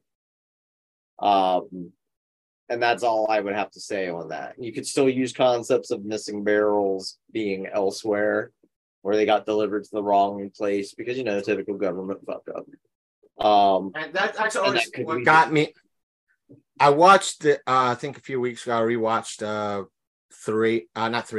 first Return, and that's what always got me with the endings. It's like I think it was just a cheap way of, we burnt, like throwback to early in the film that they burnt the body or turned the body to ash and it went up in as a cloud and everything rained down.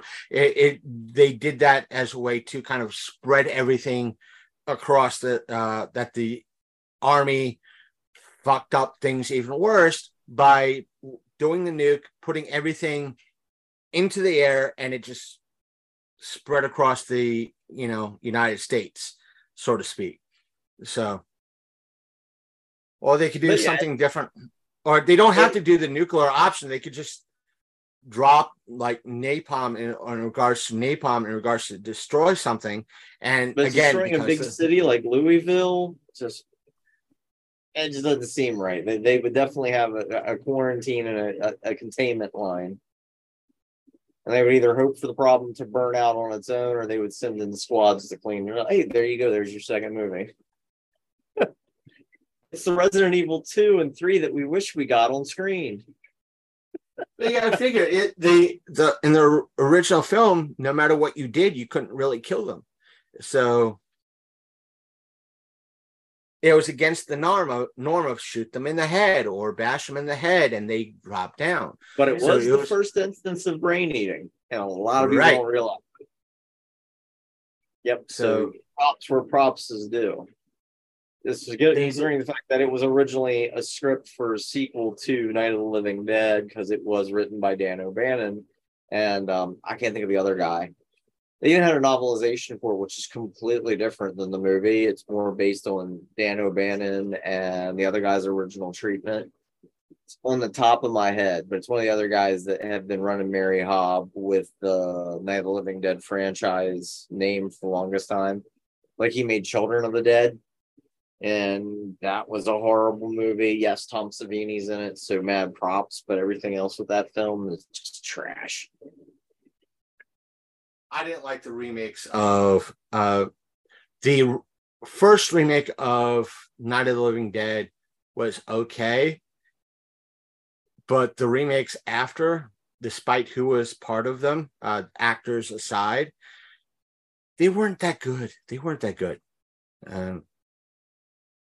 So, anyways, since we're on the topic of movies and everything else of that nature, obviously, Nintendo and Illumination, after the success of Super Mario Bros., is basically going to be doing further Nintendo movies, which is nice. They already have one planned for Luigi, which I hope isn't the sequel to Super Mario Brothers, but its own standalone thing. As weird as it sounds, I would love for them to do a Luigi's Mansion movie where he's busy looking around for his brother, which would be kind of cool.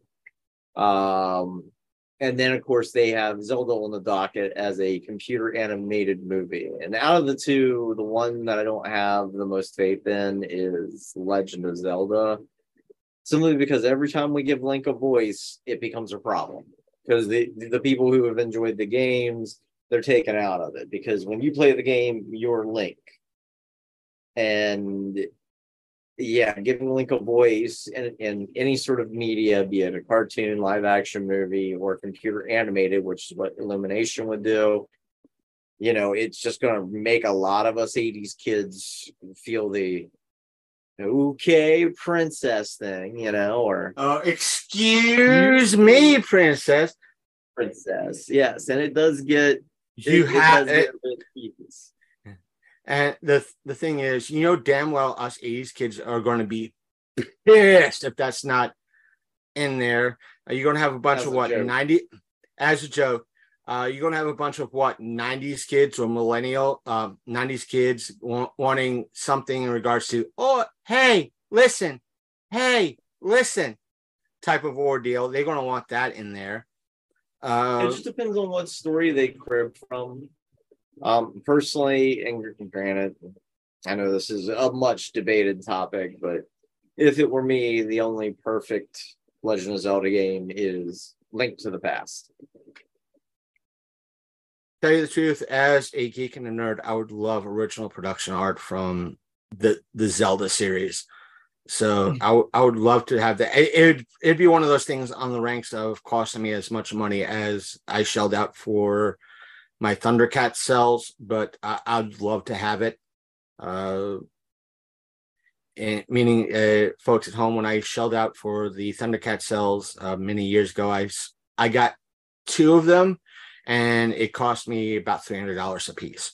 And that's when the market for cells was starting to hit a low, and I got it at the right time.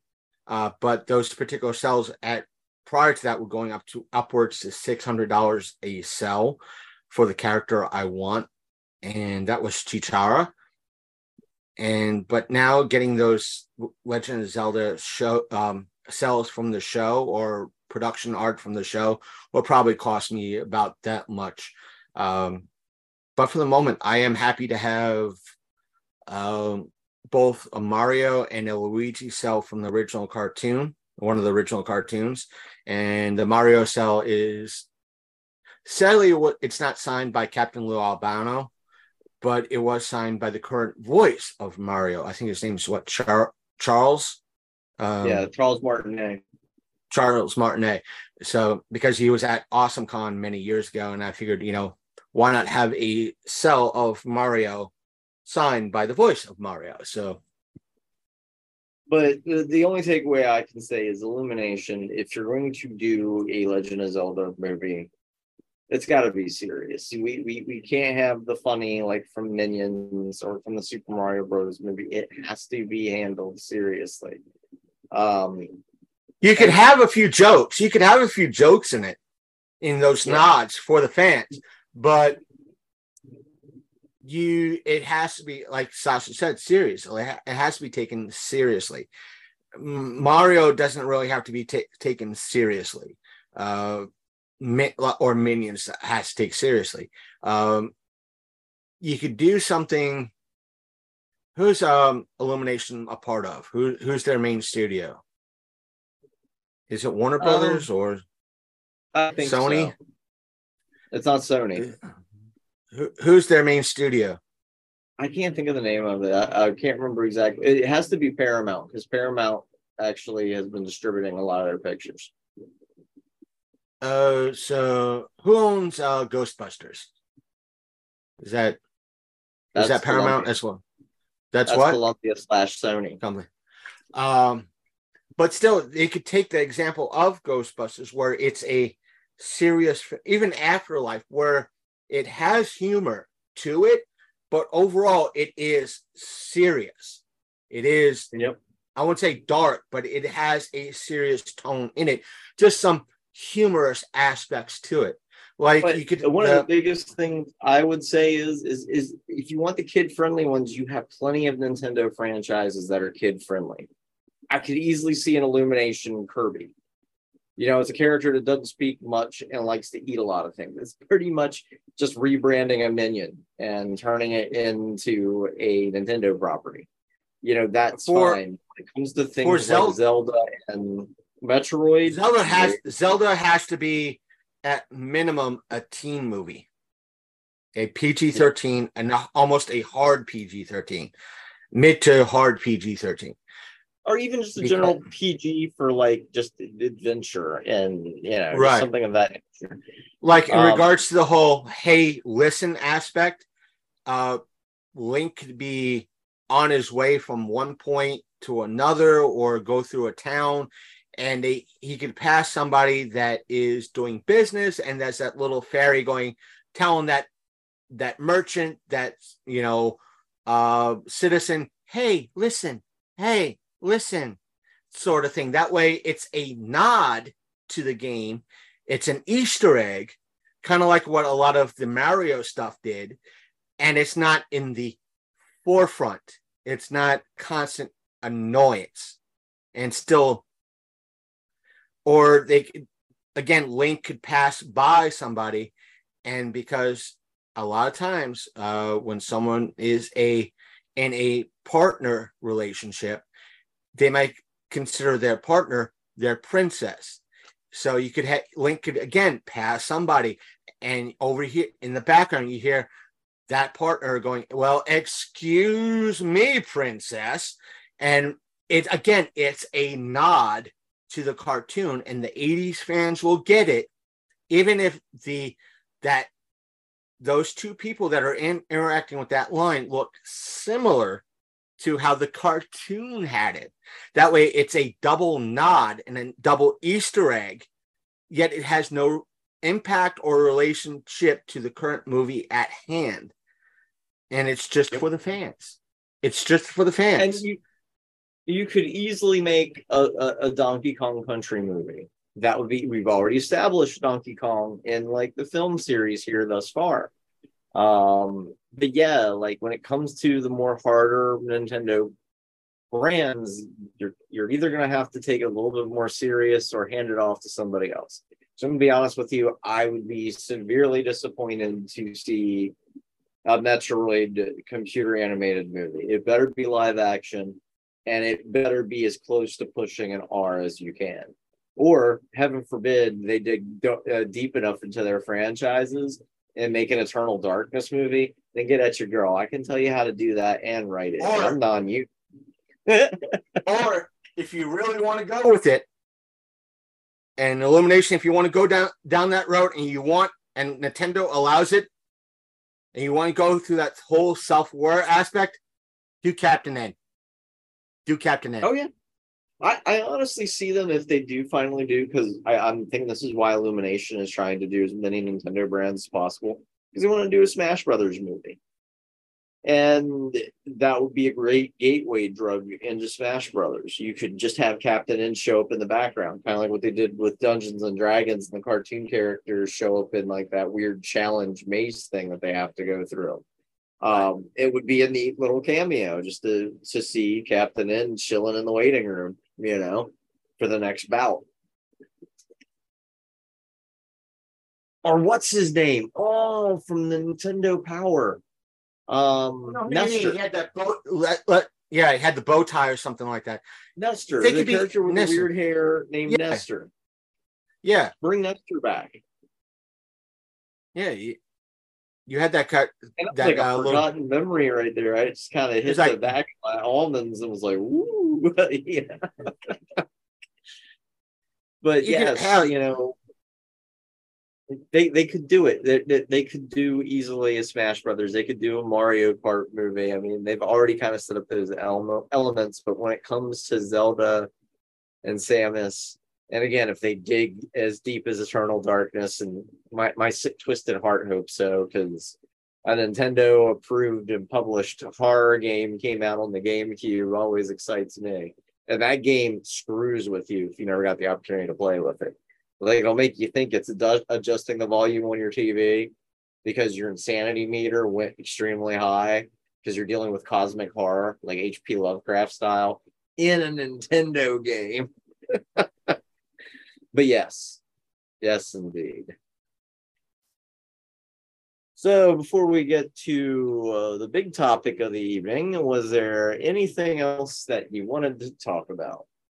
I think we covered for the most of it. So Okay. Anything else we can save for another episode? yeah. So since it's the closing element of the night, some Blobfest updates. Right. Basically, as you may or may not know, Blobfest was this past weekend, which was the 14th, 15th, 16th, respectively.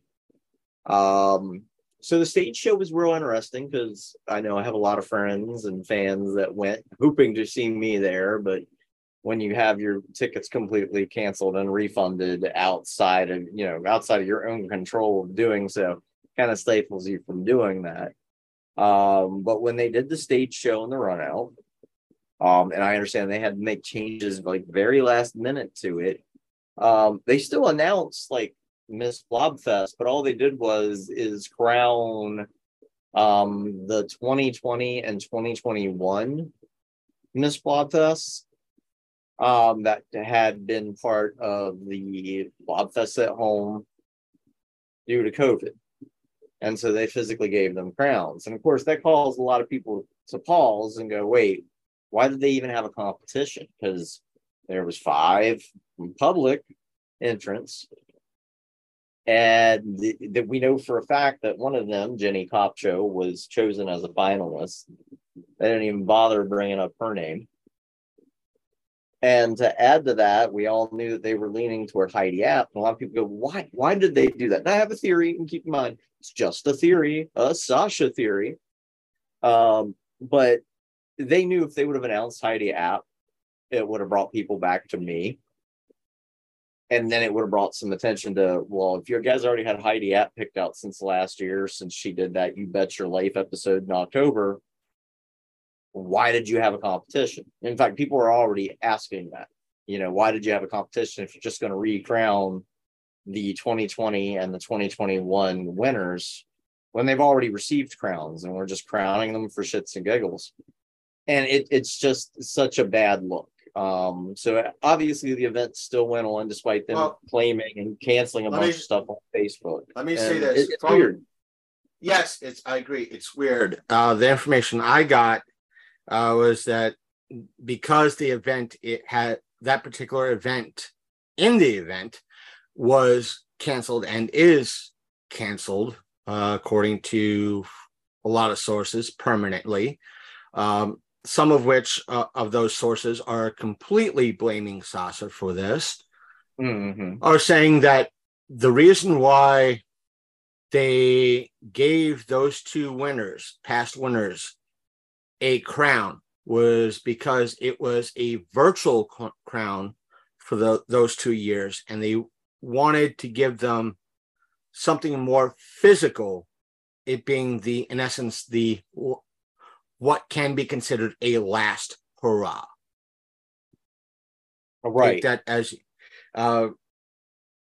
but my argument to that would be, because 2022 was when everything went back to normal. You could still attend. There was still a masking mandate and things of that nature in effect. Seating was minimized. They could have done that at the 2022 events. They chose not to. And to me, that would have been the perfect time to do that, would be, since now we're having a physical event, let's do it in 2022. And what I find funny is that those people in 2022, when they actually had a physical event, already had physical crowns.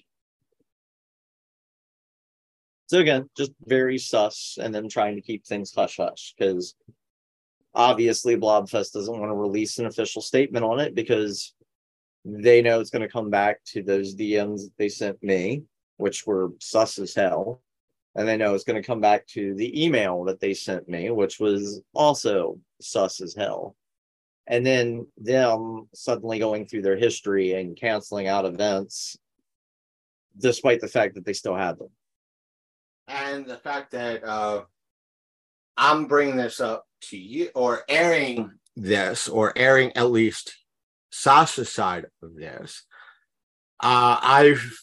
even though a lot of the attacks have been against Sasha, I'll say that, which makes things a lot more sus. I'm saying this and in front of Sasha herself. So therefore, I am opening up myself to critique from Sasha. Let me say that right now.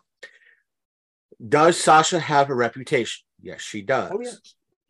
And let me say this. A lot of folks have come to me, I'm not naming names, have stated that, well, I probably guess who. yes, that no one has pushed back against Sasha without getting blocked. Guess what, motherfucker? You're looking at that one asshole. Because exactly. Sasha, how many times have I pushed back against you? Yep. And usually, and several times, more than once. And that's why I consider you a very trusty advisor. So when things come up, you were one of the first people I reached out to and said, doesn't this seem a little odd and sus to you? And you were like, yeah, that does seem odd and sus, considering, given the background, I did nothing but promote and positively speak not only about my competitors, but also about the event and everything else up until I got those emails and DMs. And the only thing I did once I got those emails and DMs was basically just repost exactly what they said. And if there's a problem with what they said, that's on them. Maybe they shouldn't have said that to me. And the thing is, I got the replies like, well, yeah, we need a video of it. Like, what's it in essence, if that person's watching, what's that a video going to prove? That you're showing me everything sewn together? It's, and my question to hit that, you've seen the screenshots. Again, I'm here. Sasha, I know I'm putting myself open to be attacked by Sasha. If you want to go that route, because a lot of folks have said Sasha will attack, she probably deleted or X, Y, and Z in regards to this. Yet the screenshots I have say something completely different. It doesn't matter if it was screen grabbed or a video. It's different. Somebody is lying. Either Sasha is lying or you are lying. And when the person gets that second message, why do you have that second message? That second part of that message says X, Y, and Z that contradicts the top part.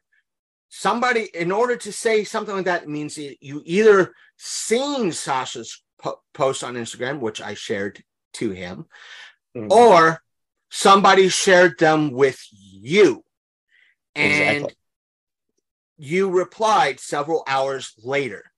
You did not state in any way, shape, or form calling out Sasha that what she had was different. You never said, Sasha, what the hell? What the fuck? You're lying. This guy is lying. I never said that. He's a troll. He even, let me put it like this. Yes, if he watches, he made it this far in the damn video. He even came to me in regards to this. He started out, and this is a quote, because we're not naming names. So therefore, if he reports this video, YouTube, if you're watching, we never said his name. Never said his name. Though I am going to read what this person posted to me. Sasha knows what he posted to me. I never said his name. It's not harassment. But some could say, hey, shoe fits, wear it. He put out, also, I hope you realize your co-host is dragging you down a negative and completely unnecessary path. Let me put it like this. Dragging me down. Over the past 2-3 months, I've been putting up clips and full episodes of or reposting the full episodes of this podcast, which is mostly Sasha. She's granted me permission to do the reposts and do the clips. I've had more views. And prior to me and Sasha teaming up doing this crossover, I was in burnout. This is content. I've had more listens over the past month. Granted, for the past month, leading up to everything else. Due to the past month, I uploaded a lot of bonus anniversary retrospectives, but it was my anniversary month. So if you take that out, where I went was going from maybe a post or two every 3 to 4 months to a weekly post. That means more downloads and listens on a per weekly daily weekly basis than I was over the past 6-8 months. So dragging me down, where? How? When? We only got 2 trolls. And the thing is, that means more listens, probably more subscribers. Granted, I haven't been posting that many unboxings and events. That's due to my income right now. This weekend, as stated, that I'll be doing a walkthrough of the current Library of Comic-Con. Heck, when we had the Pride stuff in our area, I think it was last month or the month before, I did that. I was completely neutral. Hey, where'd I put it? We got in our Dubby package the other day. There is right now, as of this recording, because it's at currently 4:09 Eastern Standard. The video is live on my YouTube. I unbag this. There will be unboxings on this channel again from the Kickstarters I get in. And that's why the funds we get from Dubby, from our Patreon, if people sign up, enough people sign up, if we get funds in our tip jar contest, we do have goals set in mind for that. We will do more unboxings, go to more events. So therefore, bring me down. Due to these clips, they're being posted up. Our older unboxings are seeing more views, whereas in the past, they were getting maybe 5 or 6 views. Now there are more people going to those videos than ever. And they're coming to my channel in regards to this. So bringing me down isn't happening. And the fact, let me use your logic. Again, Sasha has a reputation. And if people are coming to my channel because they want to hate watch Sasha, the Princess of Darkness, you know what? Sasha could call it the fact that I'm tokenizing Sasha. Fuck. Whatever. Say that. She's more than welcome to say I'm tokenizing. Hey, it's bringing folks to the channel. And you're not tokenizing me. And at the end of the day, I'm going to be frank with you. The only reason a lot of people hate on me is because I've called out problems. The one person that you speak of a good bit, we're not naming any names. They're primarily upset because they decided to work with an actor that was openly racist online. And I had no problem sharing his own words against him to the public. Because again, that's my habit. If you're going to say some stupid shit, I'm going to string your rabbit and call you out on it. And if you think I'm going to disappear, or you can block me, or I'm not going to talk about it, you're full of shit, because I'm going to show it. And the only place that these people go, Sasha attacks people. No. I only attack people who, if you're going to drop racist and transphobic and crap at me, that is not cool and should not be accepted. Because most people think I should look the other way. And I'm not built that way, because if I stay silent, I'm just as bad as the oppressor. Silence helps nobody. Silence. Let me put it this. I think Sasha will probably disagree, because it's almost apples and oranges, left and right, what have you. What Sasha does explain that she does is not the equivalent, but it can be compared to libs of TikTok. Libs of TikTok pull stuff that they find from TikTok and reposts that. In essence, sharing light at, hey, look at this person saying this. And libs of TikTok gets hate saying, how dare this person do this? All they did was, in essence, download, repost. So in essence, Libsa's TikTok is using those folks' words against them. Sasha is doing the equivalent, or has been doing the equivalent, in essence, on the other side for years. It's this same, pretty much the same damn thing. Slander. It's not harassment, because even for the legal standards of slander, yes, is something that's spoken. Libel is something that's written, but if it's your own words that are being used against you, the only person you're going to sue for slander, libel, harassment is yourself.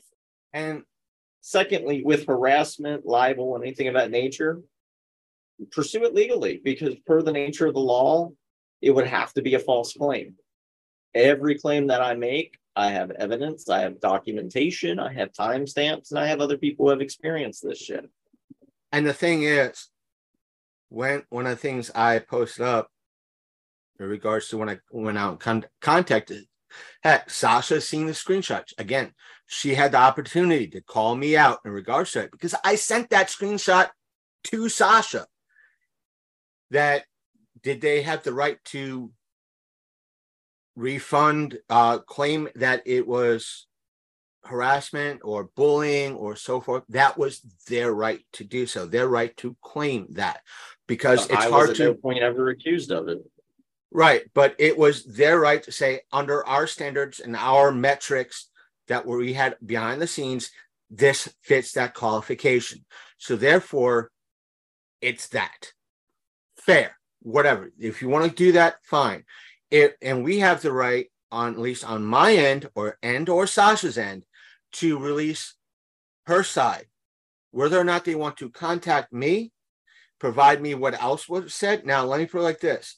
Last year, you had this whole drama between, heck, we covered it on my audio side in regards to the G4 drama and their channel, and how one of their employees, who was a streamer, came out in regards to women in gaming and had this epic rant during one of the live streams. Here's what happened. Again, I posted up an update. You can find it on Podbean. Yep. What happened was, she came out and said, oh, if you want to interview me in regards to this, this is who you need to contact. This is my manager. This is X, Y, and Z. People with the qualifications that or standards she put forward went to contact that manager to get an interview with her. Turned out that was false information she gave out. And when folks did digging and found the correct information, I'll put that his person's information out, the quartering. He said, we did digging. We found this streamer's correct manager and so forth, contact info to go get an interview. He said, I was in contact with this manager for an interview with this person. They were all down, and all of a sudden, the day before the interview was set to happen, that I would have released entirely on my YouTube channel, that manager contacted me via email saying, we can't do it. This person's getting a lot of DMs and stuff on Twitter regards to death threats. His response was, fine, Dandy, I'm sorry to hear that. Could you please send me screenshots of those death threats so I could do a video about them to not condone, to disavow people doing these death threats and call these people out.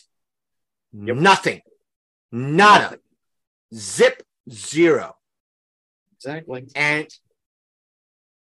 in essence, in a way, I could say that, and at least one person who I have not named at all in this podcast, whether it be audio or video, named that person.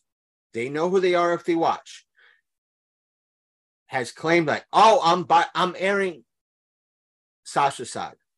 Granted, I do not have the ability like Sasha to record a 2-3 hour podcast, but I'm down to record a half-hour podcast or go through Skype. If they have Skype you could record, and I'm able to probably save it on my computer.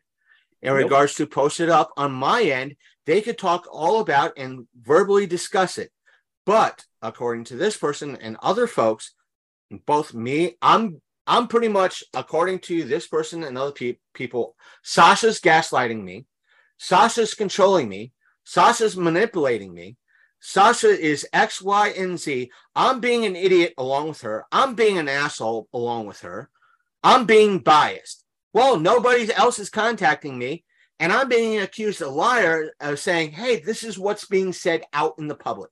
And this is what anytime you or I have asked for that counterproductive evidence, because I've always given mine, they can't produce anything.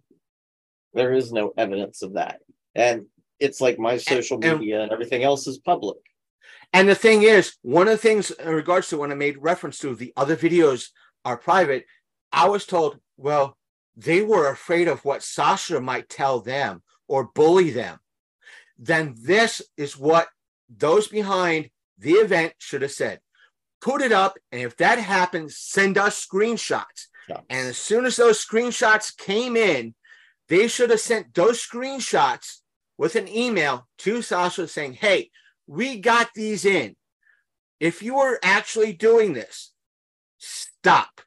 This is your first and only warning. I've never gotten a warning. Right. Or they could have said, hey, this is what we got in, not from this person. Here's the other screenshots from this other person in regards to this. We consider this. I'm just saying, I'm just putting up this example for Sasha. We got this, and this from these people. These are the screenshots. We're considering this harassment and or bullying. So therefore, we're removing you from the event and the contest. Sasha never received anything like that. She just got her email, which she posted up on her Instagram, stating the fact that, hey, due to not just one, multiple people from the Blobfest contest and the costume contest, the event, we're canceling this Mixed Blobfest and we're refunding your tickets. To me, when you read that, it's not one person, Sasha, it is more than one person. And they're not even accusing me of anything in that letter. They're just and the thing is, everybody is turning their head to one person and pointing at Sasha. Now they're pointing at me. I had no stake in this game. I'm just airing what Sasha has put up. Exactly. That's it. In public. I'm just airing what I was given in DMs and emails. And again, and to me, it's like just show your evidence. But they and let me put it like this. Probably won't. Let me just say this. I know I'm sorry that I went on hashtag rant, Sasha, but for those of you that want to go for low-hanging fruit in regards to photos on my show's page, in regards to my show's name, and say how we could be associated with the folks from Columbine.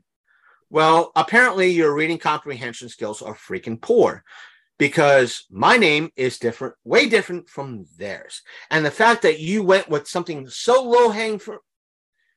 low-hanging and you completely missed everything that I put up saying we are the internet's most hated mafia-themed geek podcast, you glossed over. Apparently you have little arms and can't reach that high. Little T-Rexes.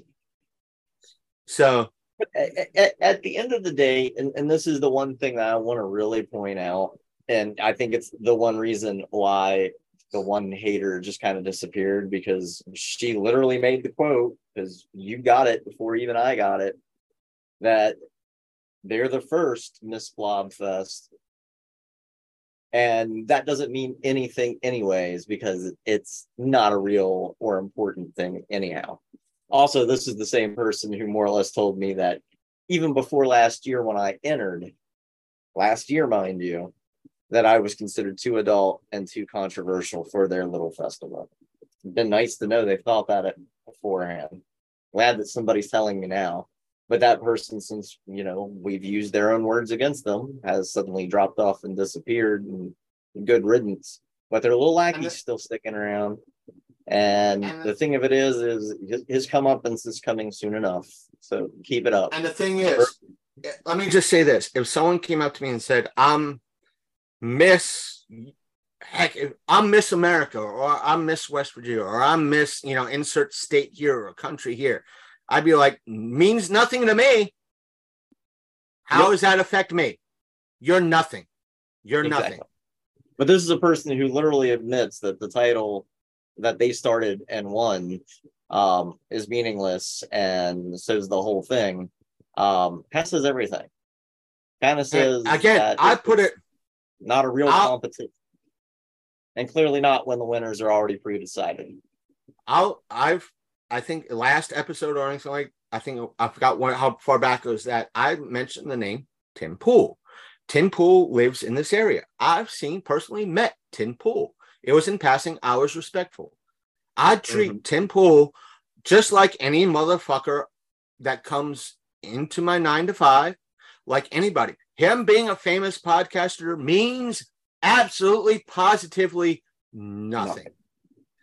If he came in, started causing trouble, he gets tossed like everybody else. That's pure and simple. Same thing if a major celebrity walked into where I'm at. Doesn't matter. If you cause trouble, you get tossed like everybody else. I'll treat you the same way. You treat me with respect, I'll treat you with respect. When I met Tim Pool, I respected him. It's like, hey, I respect what you put out. Doesn't mean I have to agree with what he said.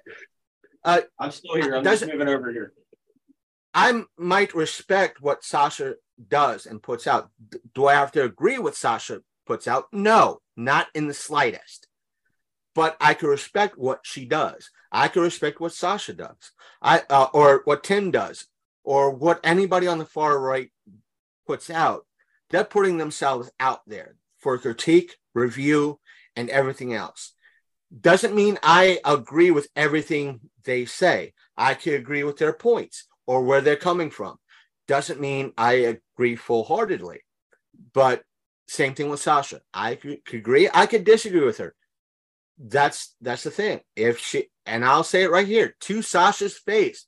If she blocks me, if anybody out, like this person said, I don't want to block you or anything like that. I'm no coward. I never called this person a coward. I'm just saying, if they want to block me, ain't skin off my. If Sasha wants to block me for something I said or disagreed with her about, hey, it's no skin off my pasty white fat hairy ass. None. The only time that I ever block somebody, and we can have all kinds of disagreements in the world, and that's fine. But the moment that you resort to pure ignorance, like, for example, if you were to drop the T slur at me or the F slur at me, or I don't know, accuse me of grooming and CP. Yeah, I might take that a little salty. And for that, I'm not even going to argue with you, because at that point, I know somebody is grasping at straws and just trying to elicit a negative response from me. And so it's just easier to block. It'd be the same way if you went up to somebody that was Jewish and started dropping anti-Semitic slurs. They're not going to take the time to try to educate you. It'd be like walking up to somebody who's African-American or of color and dropping racial slurs on them, instead of trying to actually have an open and understanding dialogue. I mean, I get some people who want to bait me into rage, but there are just some things that I won't debate on. And if you go drop that low-hanging fruit, such as call me a groomer or accuse me of CP or anything of that nature, or, the big P of all, I'm going to block you, because that's coming from stereotypes. That's coming from nasty, negative tropes. I'm not going to tolerate it. And that's why when some people get the block, that's why they get the block, because you're going to go after that and accuse me of stuff that's based on stereotypes that if you look through my history and took your time, you would know I don't do. But you're going for low-hanging fruit and you're trying to elicit a negative response so you can get a questionable quote from me. I'm not going to give you that power, because at that point, our conversation's done. You're blocked. I'm not going to take the time to educate it. You know, it's kind of like the examples I just gave. You know, if you were Jewish and somebody says something anti-Semitic to you, are you really going to try to take the time to educate that person?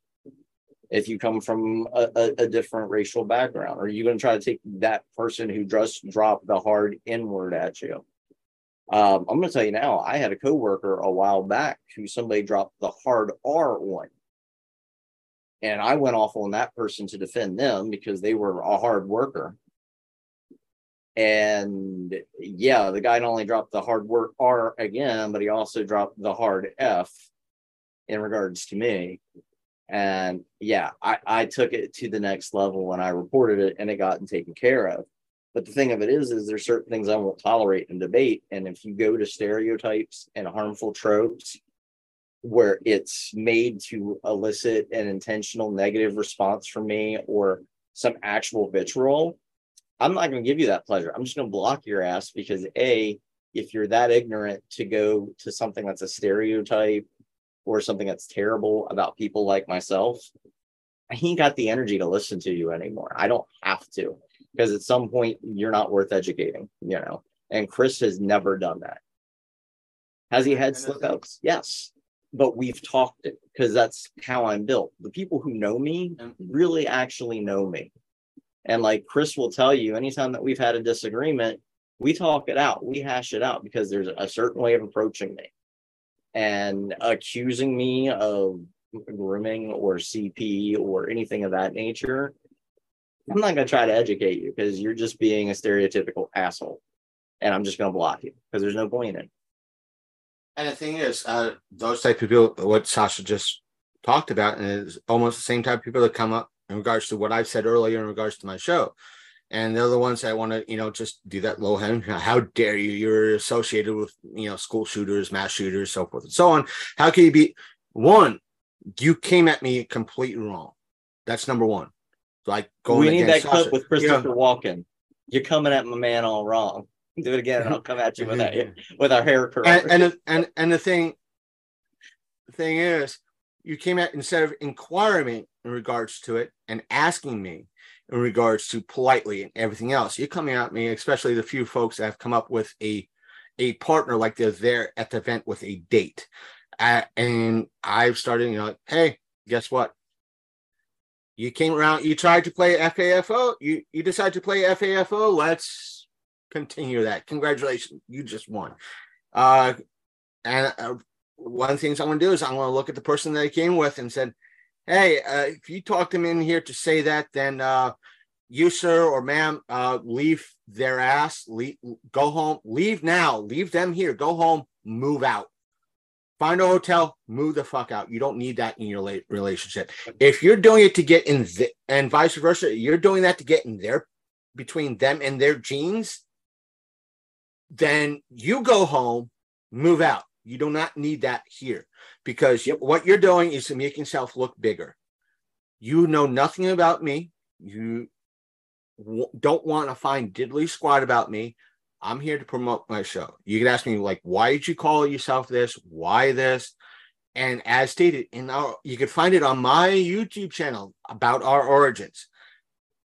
My hope was, because the friends of, I'll consider them friends. I'm friends with them on Facebook. They were cops. They still probably are cops right now. And they consider part of the shows cops. It was going to be cops versus the mob. Why not? And it was made to be going, friendly banter between, or friendly stuff between each other. Kind of like where in wrestling, you have a heel and you have a baby face. They could be best of friends behind the scenes, but in the public eye, they hate each other with a passion. We're at work. Yep. Yet, and the fans eat it up. That was part of my thought process. If you want to hate watch me and Sasha, you're more than welcome to hate watch us more than what. I'll be happy to take your view. Pure and simple. More than happy. I think Sasha will be more than happy to take your view too. If and when she decides to post up her episodes on YouTube. Yeah, they'll get posted. I'm right now editing episode 12, so I'm only 3 behind, 4 behind, 5 behind, but I'll get there. It's easy enough to. I've got a system now. I've got a template just for the episode, so I can copy I paste, mean, plop plop plop. kind of what I do with the audio side. I have a template that all I have to do is just drop this, drop this, drop this. I figure if I can get myself into like a template of editing it and slapping it together, I can at least get this done. But yeah, I'm of the philosophy. Most of y'all, when it comes to this whole Blobfest fiasco, most of y'all want to argue, but you guys aren't supporting any evidence with it. I have the physical evidence. I have the screen grabs. If you need me to go back through and get screen grabs from people that I've talked to in the past, you're going to find that nothing negative was said to anybody. It would be more like, hey, great video. Hey, awesome. I loved what you did here. And it would be an all positive, But watch, you'll have that one person. But you spoke to them. That's harassment. No, really, it's not. And especially when you're just thanking them and like, hey, it's really cool and blah, blah, blah. That's nothing negative. Oh, did somebody get upset because they once got tagged in a Face of Horror post? Who the fuck didn't last year? I'm not participating this year. I learned my lesson. But last year, who the fuck didn't get tagged in a post to try to get votes? That's not harassment. You just simply hit the untag button. If it's that annoying to you, the unfriend button's not far, and unblock. Hell, I just had that one horror host, Toby, go off on me about a couple things, and I just basically told him, I'm like, well, you know where the untag button is, you know where the unfollow button is, you know where the unfriend button is, you know where the block button is. If these things bug you, do it. And then he's like, well, I was asking you to do it. I was like, you know what? Makes you more of the asshole, because you could have taken the time and the energy that you spent sending me very negative energy messages to actually just take care of this yourself. I said, this is why you're not on a regular channel anymore. And this is one of the things I told the person that was messaging me. You have the opportunity just to walk away, not listen, not respond to anything I say. But he wants, like, no, I never ran away from anything. I never walk away from anything.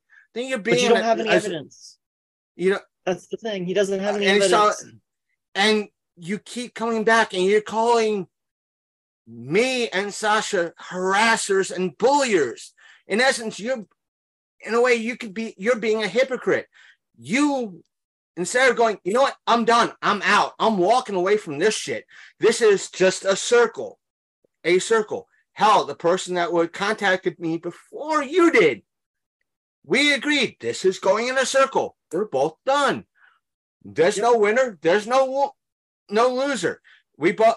Also, that other person before them, they I think they got advised by their spouse, like, you said a lot of shit you probably really shouldn't have said. And these are people that are there to screen grab. Either way, whatever they decide. I never once in that discussion said, "Hey, I'm a winner, she's a loser," or in that post, "Hey, she won, I lost." I said, if anything, a tie at most. In this, I told him, it's like, hey, not once will I say I won this, you lost, or anything like that. I'm not declaring victory. Not once did I call him a coward or anything like that. But he's the person that wants to call me an asshole, an idiot, a moron. I'm biased. I'm being controlled by Sasha, the infamous asshole. Person who drags people down to hell worse than Satan and Lucifer themselves. So, and it's funny, but the people who say that about me, if you look through the history of everything that I've had to deal with them, you go, so that's why you have a problem. And because at the end of the day, at least in this area, there are people who will literally don't talk to her. And I'm like, the only reason they don't want you to talk to me is because they're afraid about what I may say about them. And them and I have already had it out. They're beneath me. But I know I'm not Sasha, or I'm not in the same community as Sasha, but there are certain places here in good old Dirtyburg I'm not welcome. I cannot do what I do. If I dare want to record an episode, will I be able to record, the walkthrough and do interviews at the Library Comic-Con? Yes, I'll be able to do that. Same. But if I want to do a podcast or help set up a podcast, or heck, for example, Wesley is doing a documentary in regards to people, independent actors like maybe me, had been in something. Not just independent actors like myself who have appeared in stuff in the past, independent actors, filmmakers, podcasters, so forth and so on. He wanted someplace, a central spot to do videos and interviews of people here in like Berkeley County area.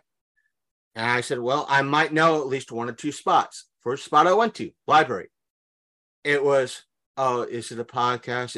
Is there money going to be made? It's a documentary. Who the fuck makes money on a documentary?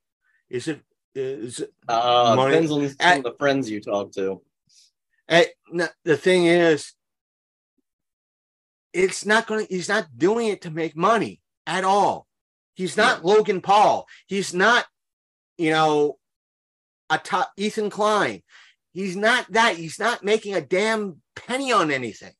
What does it matter? Well, it's because I'm involved in it, and the board of directors of the library doesn't like my pasty white, hairy, fat ass. Nothing I'm a part of is allowed. I can't. I'm not allowed. A good chance if I try to do something at the Apollo Theater, I'm not allowed to do shit there, simply because what happened with the Apolloween a few years ago. Sorry. Same shit. And probably some. And those people run their mouth. And let's be honest, the way they treated you was horseshit. And again, if it got to that, oh, we're sorry we treated all that. I'm like, you know what? You threw me under the bus. I want nothing from you. Exactly. And with the other folks that were involved, I tried. It's like, I tried to warn you in regards to this person, but no, you didn't listen. You got thrown under the bus too. So I just happened to be the easiest target. So I'm not the only one where me and Sasha are, if not the same boat, two boats that are running side by side. Yep. And it's said that it has to happen. Yeah, there are some circles that we are welcome in. Thankfully, it's 4-state, and we do have a couple of folks that can vouch for us that we behave, as long as we behave, for one. Number two, as long as we're not causing trouble or drag them involved, which means if something happened at... Have we ever done that at 4-state? Yeah, maybe you. I haven't done that. But if something, let's say on my end that happened, I'd be going first to those in charge. Listen, I'm going to take this outside because I don't want to drag you guys into this, because I respect you guys too much. I'm taking this outside. Well, there was a certain cosplay group about what? When was the last con there in Hagerstown? What? 2-3 years ago? 4 years ago, maybe 5. Okay. Something like that. Yeah, there was a certain cosplay group, even though they weren't officially on the docket, they wanted to make an unofficial appearance, all cosplay. And they were told basically, leave Sash alone. Don't run your mouth to Sash. And if you do, we keep your money and toss you. Then they're like, Sash, you let us know if there's any problems. I'm like, can I just tell you now so you toss them? And some of the other things, touch on other things that we kept getting, flat, me and Sasha flat. Oh, there was no rule in regards to, or policy in regards to videos being allowed to be making public. Let me put it like this. Just because they were not on the book doesn't mean, or available posted online, doesn't mean that they are there. Case in point, if you go to an amusement park, whether it be Knoebel in Pennsylvania, Disneyland, Universal Studios, or what have you, or you go to a convention, whether it be a horror, Monster Mania, or a four state or San Diego Comic-Con or a Baltimore Comic-Con or an Otakon, there is a policy in place that if you post any photo or video, whether it's as a podcaster, YouTuber, or We have right an to use that individual, as advertisement. we have you holding a press pass or a ticket is you consenting to that.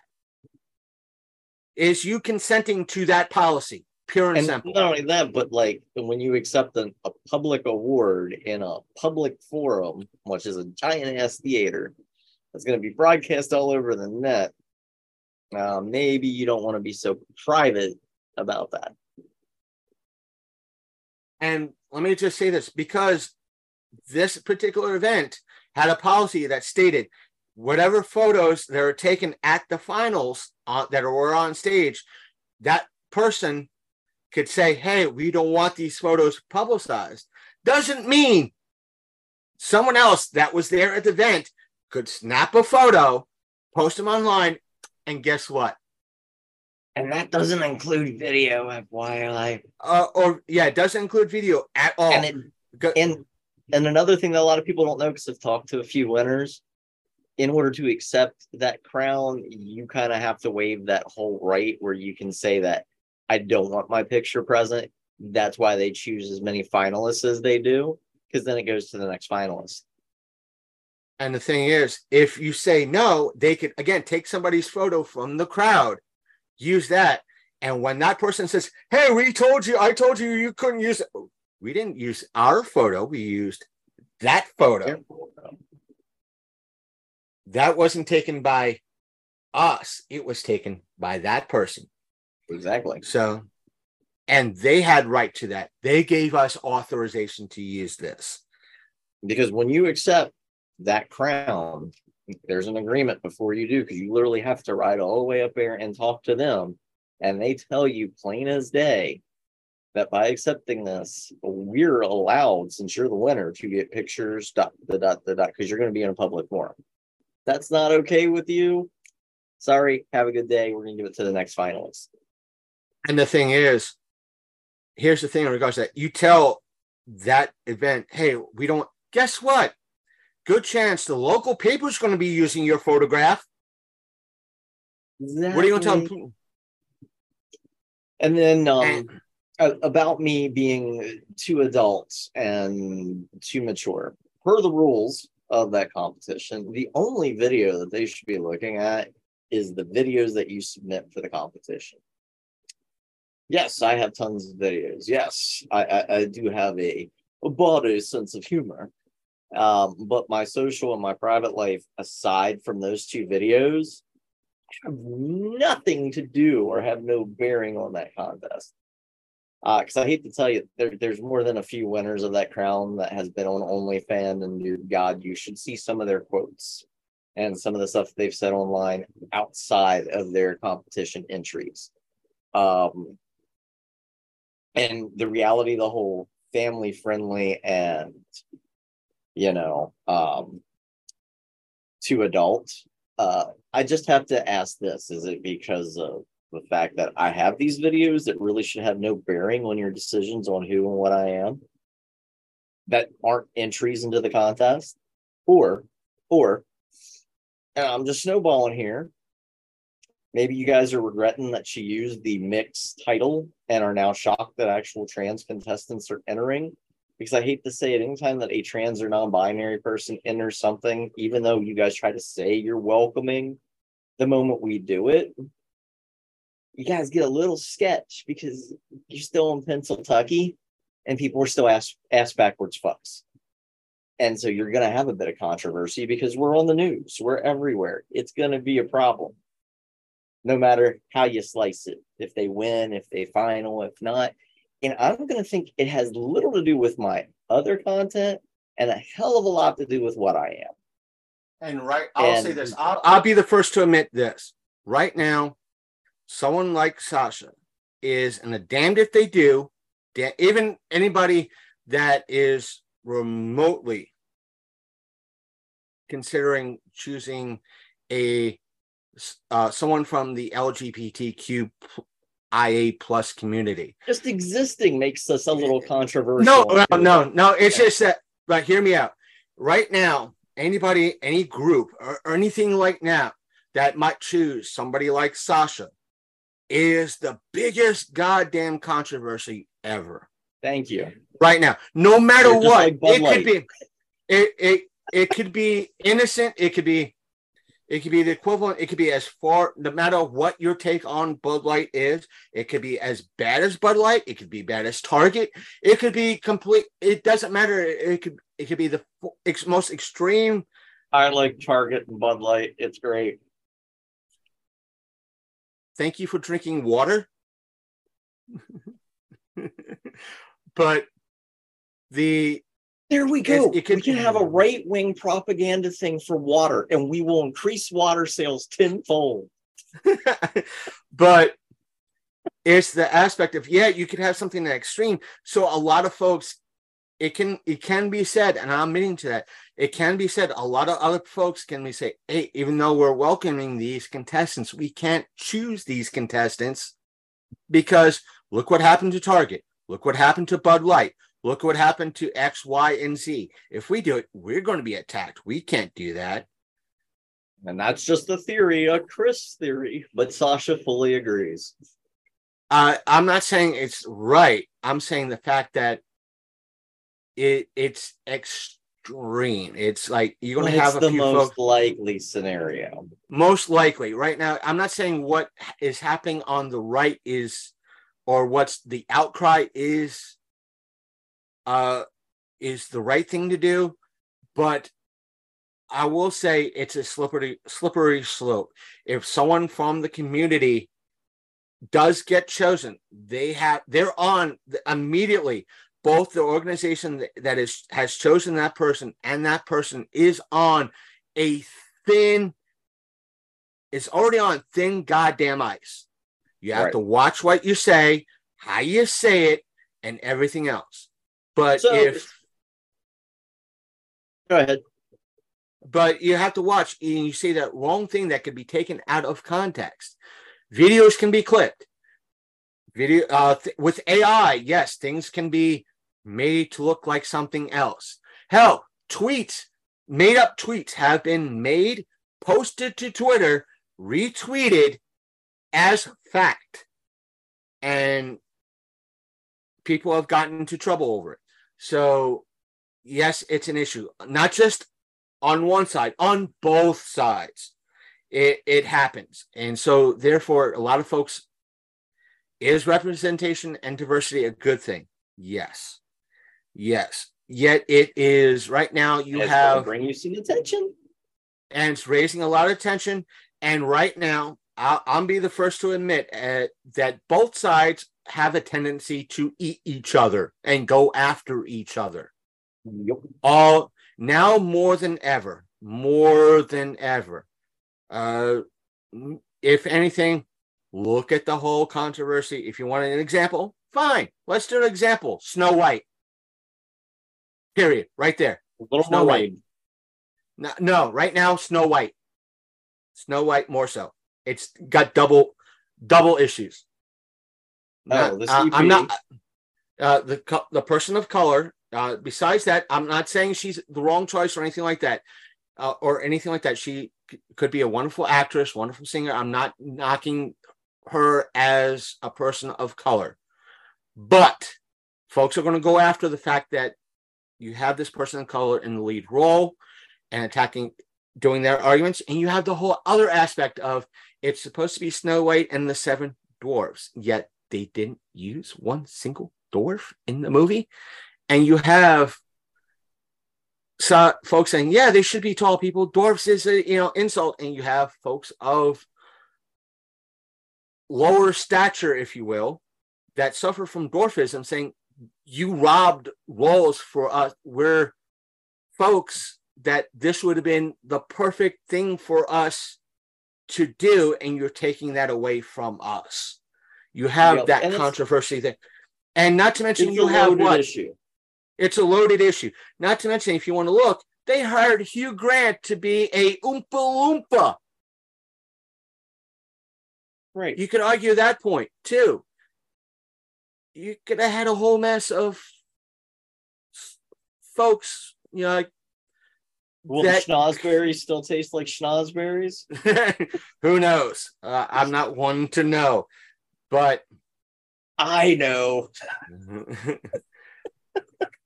But Sasha could at least understands the point I'm trying to make. You have this issue going around now, and it's just not one side versus the other.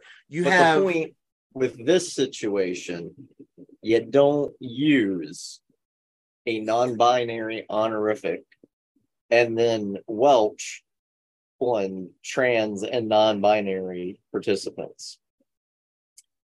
Because as soon as you use that honorific, you basically are saying you're welcome. But the moment any one of them enters, you're going to scrutinize them twice as hard and as nasty before you even met them, because you're worried about whatever controversy might pop up. I'm sorry to say, half the winners that they've chosen, I could find a ton of controversy on if I went looking for it. I just choose not to because it has nothing to do with that competition. And the thing is, if you want to go back a year, granted, I could accept the fact, and I think I said it in the previous episode, them going with mix instead of miss, and allows it to open to everybody. Me, as someone who identifies as a guy and cisgendered. A reverend. Yes, I could do it. Or somebody who identifies as a woman or non-binary. But the whole aspect, it opens it up to everybody. That's fair game. But if that was the case last year, the year before that, et cetera, yet, though, again, I can understand why you might not do it this year because of the current controversies going on with a lot of the major names. Or last year. But last year, you didn't really have that. You didn't really you still have had the that. Pressure. It was still there. The pressure might have been there, but it wasn't this pull the pin and it'll explode. But either way. But while we're on the topic of too adult and controversial, what year did the MPAA guidelines officially come out? Do you happen to know off the top of your head? I know. Do you know? I want to say the 60s. Late 60s, actually. 1968. So I want to bring to your attention a little-known movie known as Dementia, as it was originally released in 1955. It then got reissued by one of the producers of the Blob back in 1957. So this is pretty much mostly a quiet film. There isn't a whole lot of dialogue, so they added narration into the 1957 cut, which they called Daughter of Horror. Now, you're probably like, well, what's that got to do with Blobfest? Well, pre-1968, back then you had two versions of movies. You have certified or approved, and then you have ones that aren't certified. Now, the difference could be for any number of reasons for a certified film versus uncertified.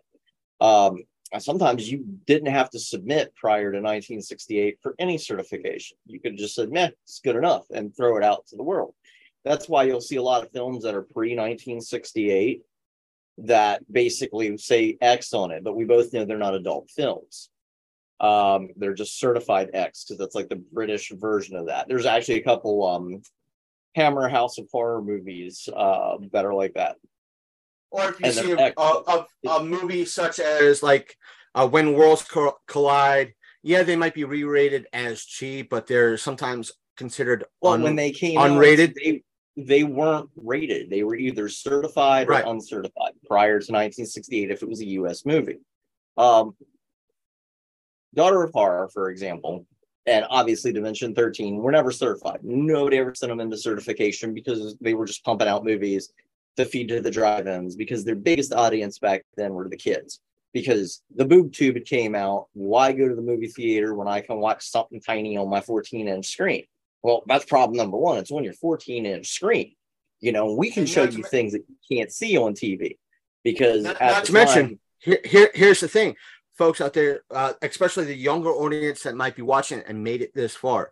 Back in the 1940s and even the 50s, you were lucky to have one TV that was 14 inches. 14 inches, maybe the size of and your it was laptop. still black and white. And it was still black and white. It's tiny. One TV, not where nowadays every room has a TV. You were lucky to have one TV. Your family would have one TV. If you weren't that lucky, you had a radio. Everybody had a radio. Radios were cheap as hell back during that time. Everybody had a radio. But what you had was your drive-ins and your movie theaters. You had a lot of movie theaters. Yeah, you had the big equivalent of the Regals or the what have you, the Regal type movies or the IMAX type theaters. But you had a lot of mom and pop two screeners or the local stuff that might be downtown that everybody and their uncle went to. Every kid went to on a Saturday or during after school or something like that. Every kid did that. Every kid. Hey, nickel got you to see 3 hours worth of cartoon. You had a nickel. You saved up 5 pennies for the week and you went to see him, or a quarter, whatever the heck the cost was. It's not today where everybody has a tablet, a phone, or 3 phones. So but this was the era of gimmicks, where they would have gimmicks, or they would put out what we would not consider, extreme now, but for back then it was considered extreme or horrific to draw in that teenage audience. Hey, here's a movie to creep out your girlfriend and possibly get her to crawl into your lap. But essentially, you had people like William Castle who went out and actually had gimmicks where you'd have people run through the screen at certain times, or he'd have vibrating seats or things of that nature to freak out the clientele. They wanted to make it a better experience. So we have the nice big screens in movie theaters now, because they're like, yeah, you got that little 14-inch square at home, but you come to the movie theater, it's huge. You're going to have it all big. You go to the drive-in, you can enjoy it from the comfort of your car. You just pull in, watch the movie, roll up the windows, and steam that puppy up.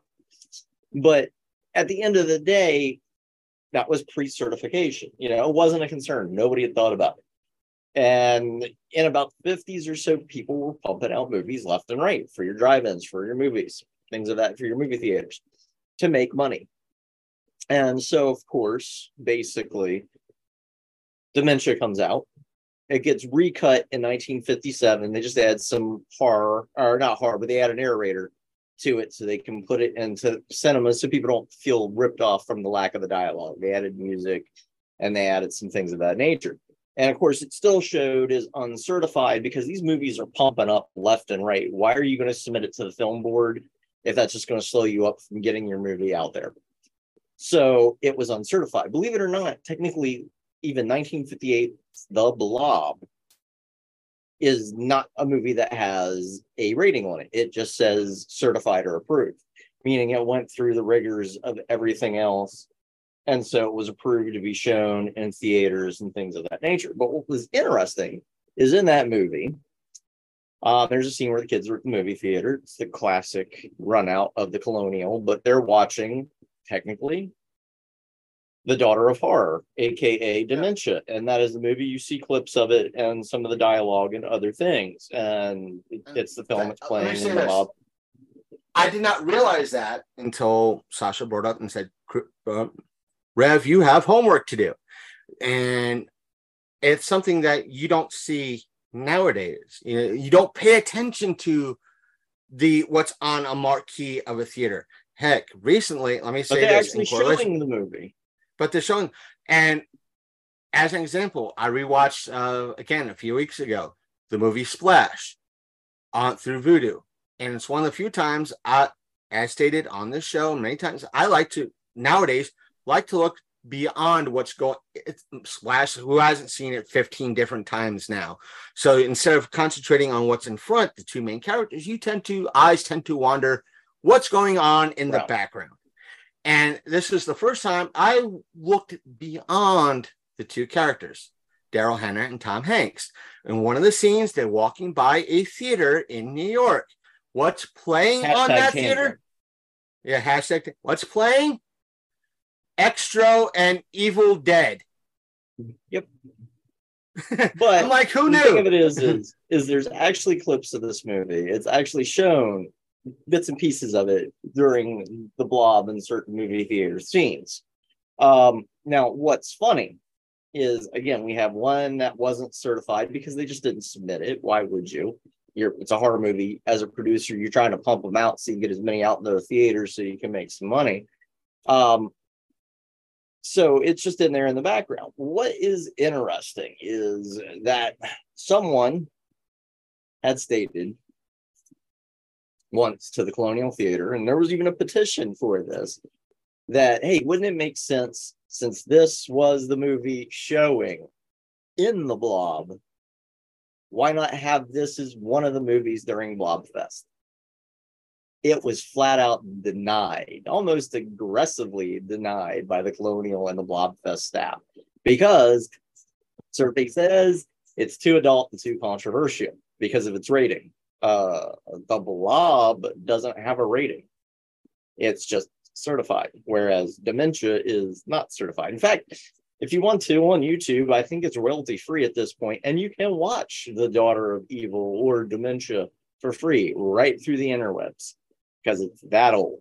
Now, they're saying that a movie that showed during the Blob that just happens not to be certified, and a movie that was certified but doesn't have an MPAA rating, because these movies both came out before 1968. But this one that appears in the movie that you guys are going to feature all weekend long is too adult and too controversial. That sounds really stupid. I'm going to compound the issue. What was the Blob remake rated in 1988, Chris? I want to go with the standard answer. R? It was a hard R because of graphic depictions of violence and dissolving and things of that nature. You want to know what's funny? The original Blob had that type of stuff in it too, but a lot of that stuff was excised due to, I guess, the filmmakers didn't like it and cut it out, because there's a scene where Steve McQueen is rushing to check on the old guy that they brought into the doctor, and he sees the doctor getting absorbed through the window as he's beating on the window. Now that's deleted out of the original film. That stuff was recently found and recovered. And would you happen to guess where it was found and recovered at? Let me guess, some guy's basement or garage. No, it was found in a basement, but at the Colonial Theater. And there was a big deal and a big stink about it. And they've actually shown that footage and have had it available, which would kind of put it onto the same uncertified bar as Daughter of Horror, or AKA Dementia. And so why is this a big deal, Sash? Well, judge me for everything I do online and all my crazy antics. I'm not talking about the ones you have to pay for, but the ones that are on YouTube and anywhere else. You know, they don't go any harder than an R, but they have nothing to do with my two entries, because my two entries are, if they're a hard anything, they're a hard PG, which is well within the rules. But my social life, I'm a little bawdy. I'm a little racy in my commentary and things of that nature. So I would personally give myself, if we're looking at my life in a scope, a hard R, but those two entries, no. But it's awful funny that both I and The Daughter of Horror, a movie that appeared in the Blob, are too adult and too controversial for Blobfest. And that's the first Miss Blobfest herself. You still with me here, Chris? Yeah, I'm still here. I'm just getting caught up, in regards to everything, just in case something dropped that we could add to this. But still, it's interesting in regards to it. Yeah, it's the equivalent, or one could say, do as we do, but not as we say, sort of speak. You found the excised footage from the Blob that's controversial, and was made a big deal about it. And you've shown it, but you won't show The Daughter of Horror. And someone like me is too controversial and too adult. Please. Yeah. So anyways, you were saying?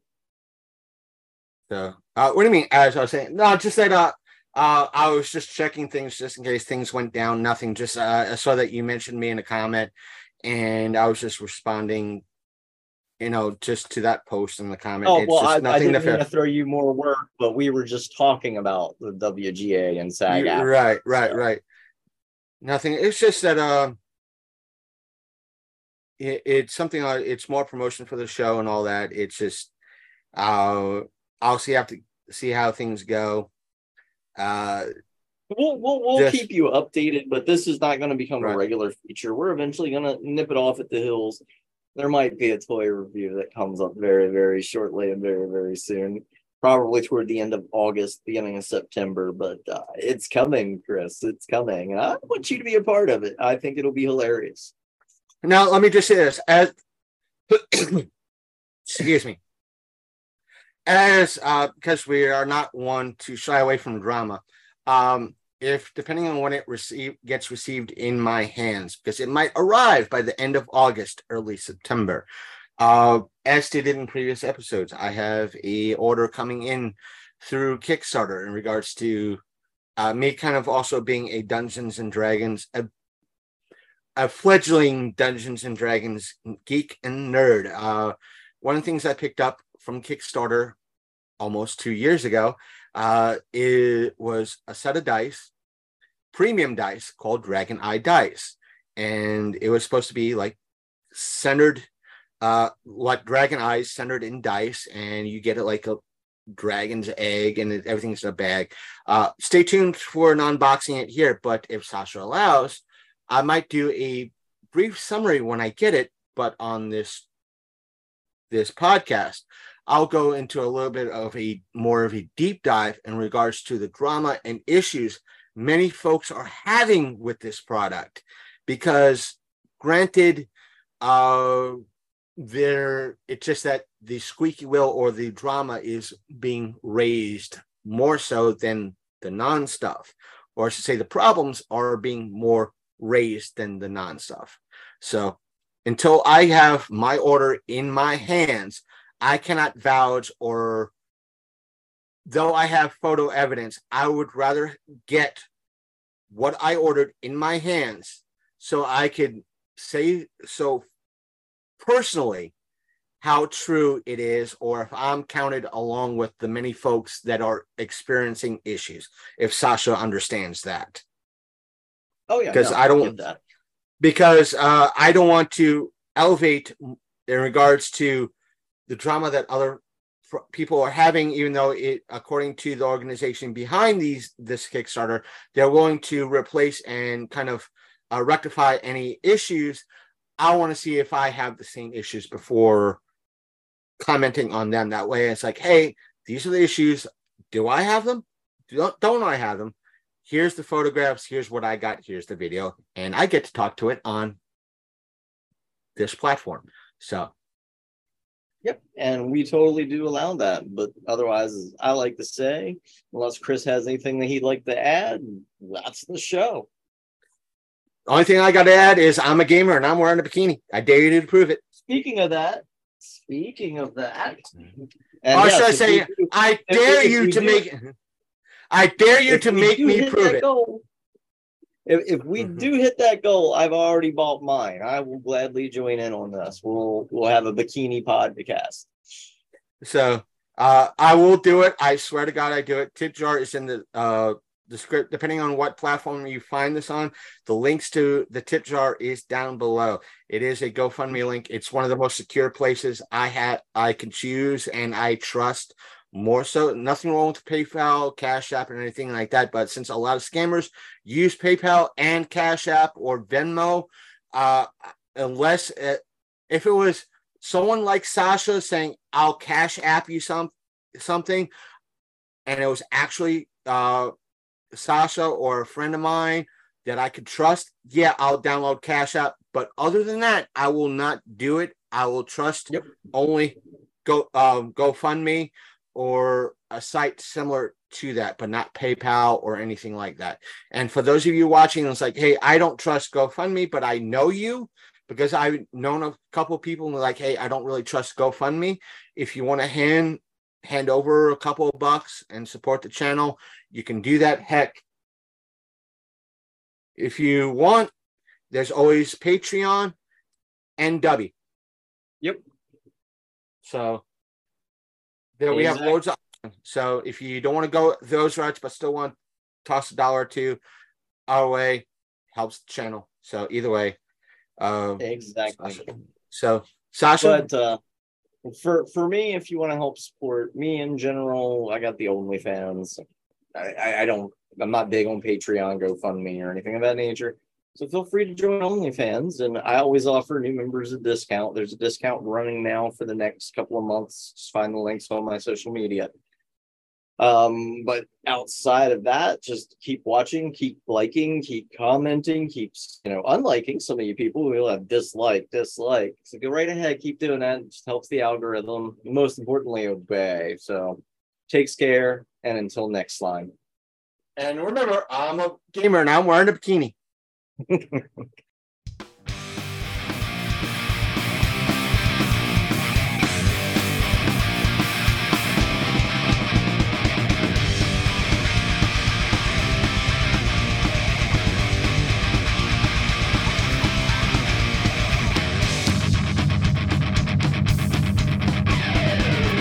comes in the dead of night.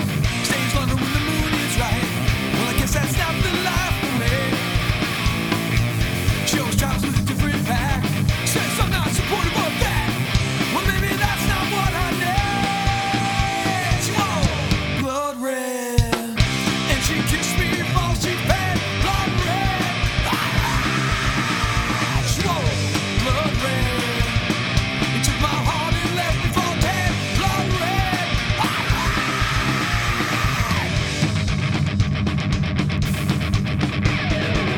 All this blood and all this gore, just a kid in a candy store. Well, I got nothing left to say. Shows the tide that she pulls away for fear of the coming day. And my her love was just her prayer. She wore blood red, and she kissed me while she fed blood red. She wore blood red, took my heart and left me for dead. Blood red.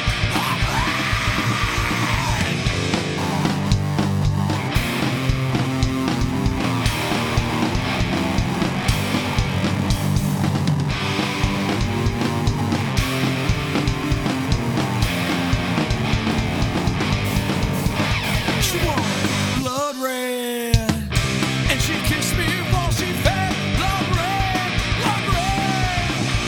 She wore blood red, took my heart and left me for dead. Blood red. Blood red. She wore blood red, and she kissed me while she fed blood red. Blood red. She wore blood red, took my heart and left me for dead. Blood red. Blood red. She wore blood red.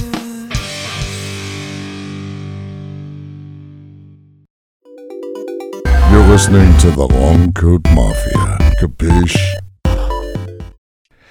Hello, everyone. Welcome back. I hope you enjoyed the reboot/repost episode. If you have any questions, comments, or smart remarks, you can always send them my way at our email, which is longcoatmafia@gmail.com, or post them in the pinned post on our Facebook page, which is facebook.com/the Long Coat Mafia podcast. All the links are in the description down below.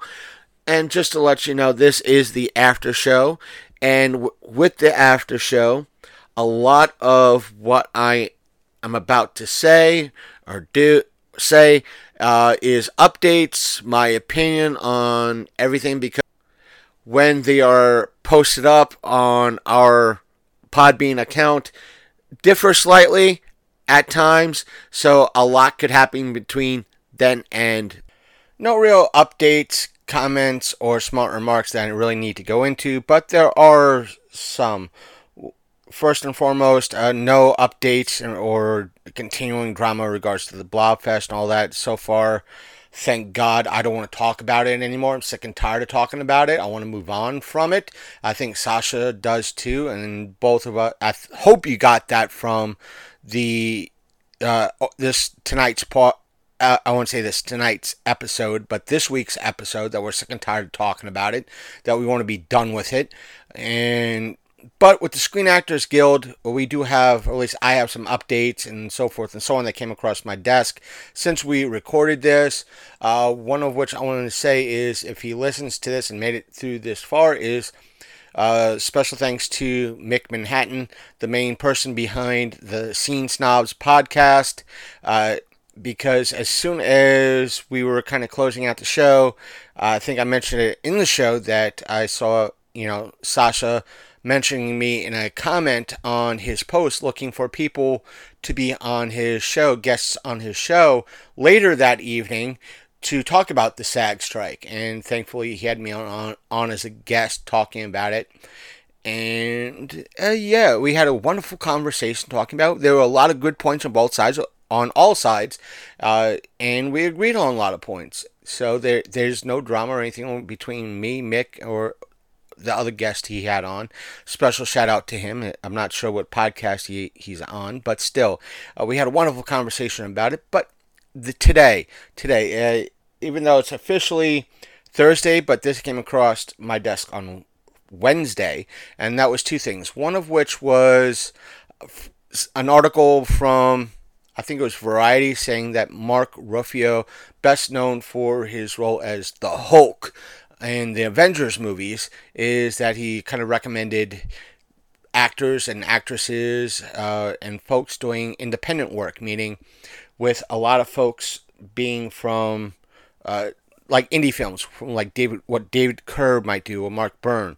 So I was very skeptical in regards to this article and what Mark said, but later that day I was watching what can be considered news. Well, if you want to call Philip DeFranco news, but what he does is, I'll say this, kind of a Cliff Notes version of the news, even though his episodes on YouTube run from 14 to 30 minutes sometimes, but still, I digress.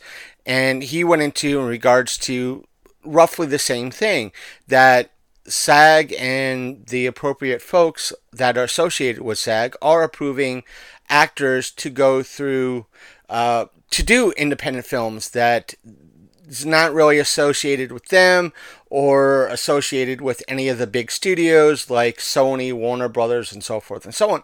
So it looks like this other article has some weight to it, and which is a good thing. So if you have, I won't say a good thing, but folks like Felicia Rose, who's been in a lot of indie films, like recently she was part of Bloody Summer Camp, one of David Kerr's films, and I think she's a part of, or maybe a part of, his film that he's filming now called Slasher Nurse.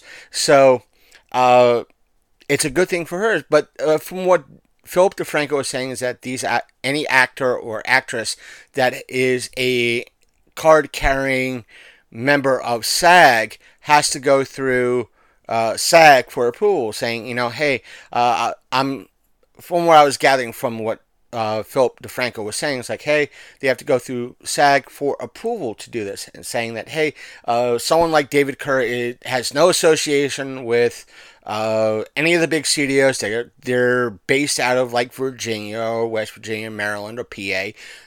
They're completely independent. They pay me like $2,000 for me from filming or whatever, and that's it. They have no association. They're no way associated. They're not even union themselves, and probably say like, yeah, no way. Go get your bread.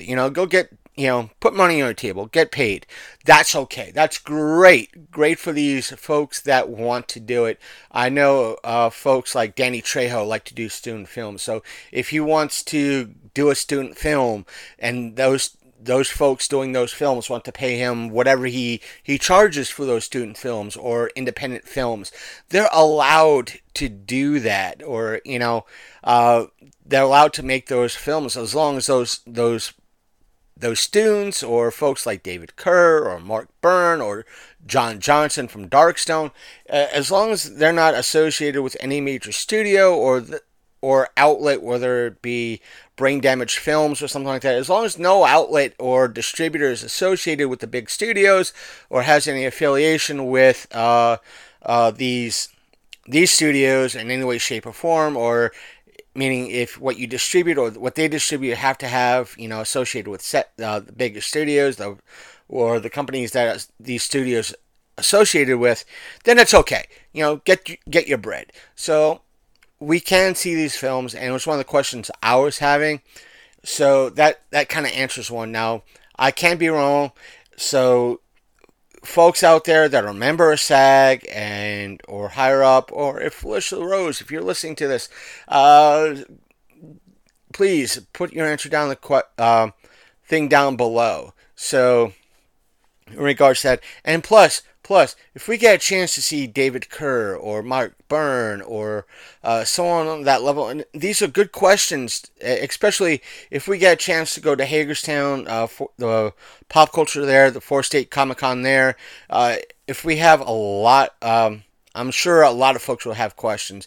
If we get a chance to interview any of the stars there or the celebrities there, we get a chance to ask them these questions if they're willing to be on part of the show, or if Mark Byrne, David Kerr, or I doubt John Johnson's going to be at 4-State, but still, if John Johnson's there, he's had dealings with brain damage films.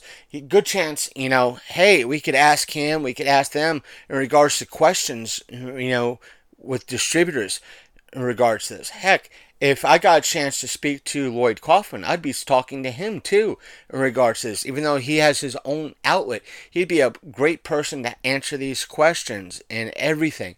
These are great questions I could come up with and ask these folks. Even they might not have the answers at all, but still great questions. But if you know somebody in SAG or have your stories to tell, please leave them in the comments down below if there's comments. If not, you can email them at us at longcoatmafia@gmail.com, or head on over to Facebook on our Facebook page, facebook.com/The Long Coat Mafia Podcast, and leave us a comment on one of the posts. We'll get it and read it there. And don't forget, we do have a Patreon. It's a $3 tier. It's not that much. It's geared to not break the bank if you could afford it.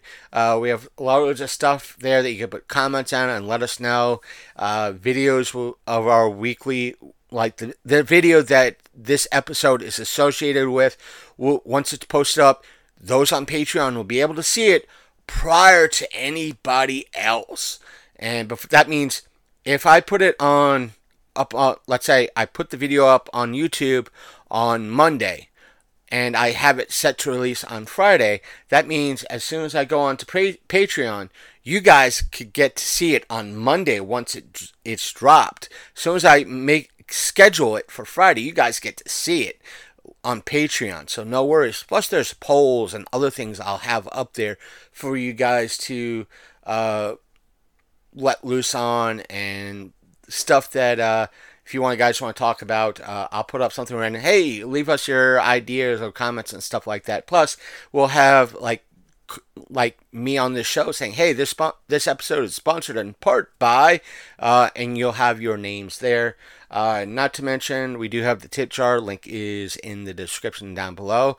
Once GoFundMe says, oh, sorry, your tip jar is no longer active, we're deleting it, we'll start a new one for you guys and gals. Don't forget, we have the challenges for that, one of which is the whole bikini thing, and we do have a dance set up for the whole aspect of if and when we hit the $5,000 goal. And not to mention, don't forget, we do have our partner W Energy. The links to them are down below. We are currently drinking their Calio Cream, which is pretty damn good. I feel way less tired when I drink it, and not as hyper as I normally do. But that's that. If you want to order from them, use our code Longcoat. I should say our code is LCM Podcast, and you get 10% off. So that's that. And their website is not only linked down below, it is dubby.gg, dubby.gg, and find something you like. It could be something as little as the stickers. You get 10% off. So That's that. All our social media is down below in the description. Hopefully, in most platforms, you can click those links or copy and paste those links into your browser of choice, whatever that might be: Chrome, Firefox, Internet Explorer, whatever you choose, or Safari, and find us that way. Do your research about us. We're not as evil as you might think, or others might tell you that we are. So don't let others gaslight you saying that we're evil. We're not. We're just very weird, very opinionated. So give us a listen, check us out. And I know this episode has been very, very long. So that being said, good night, everybody. See you guys next episode, whenever that may be. And don't forget to check out our YouTube channel and everything else, because all the video stuff will be there. So take care. And as stated in the main episode, I'm a gamer and I'm wearing a bikini. Later, Gators. This recording. So I'm going to give you a couple of updates or my opinions on those updates as so be it. So just wanted to let you all know that now. All right? Gotcha. You've been listening to the Long Coat Mafia Podcast, the internet's most hated and mafia-themed geek podcast.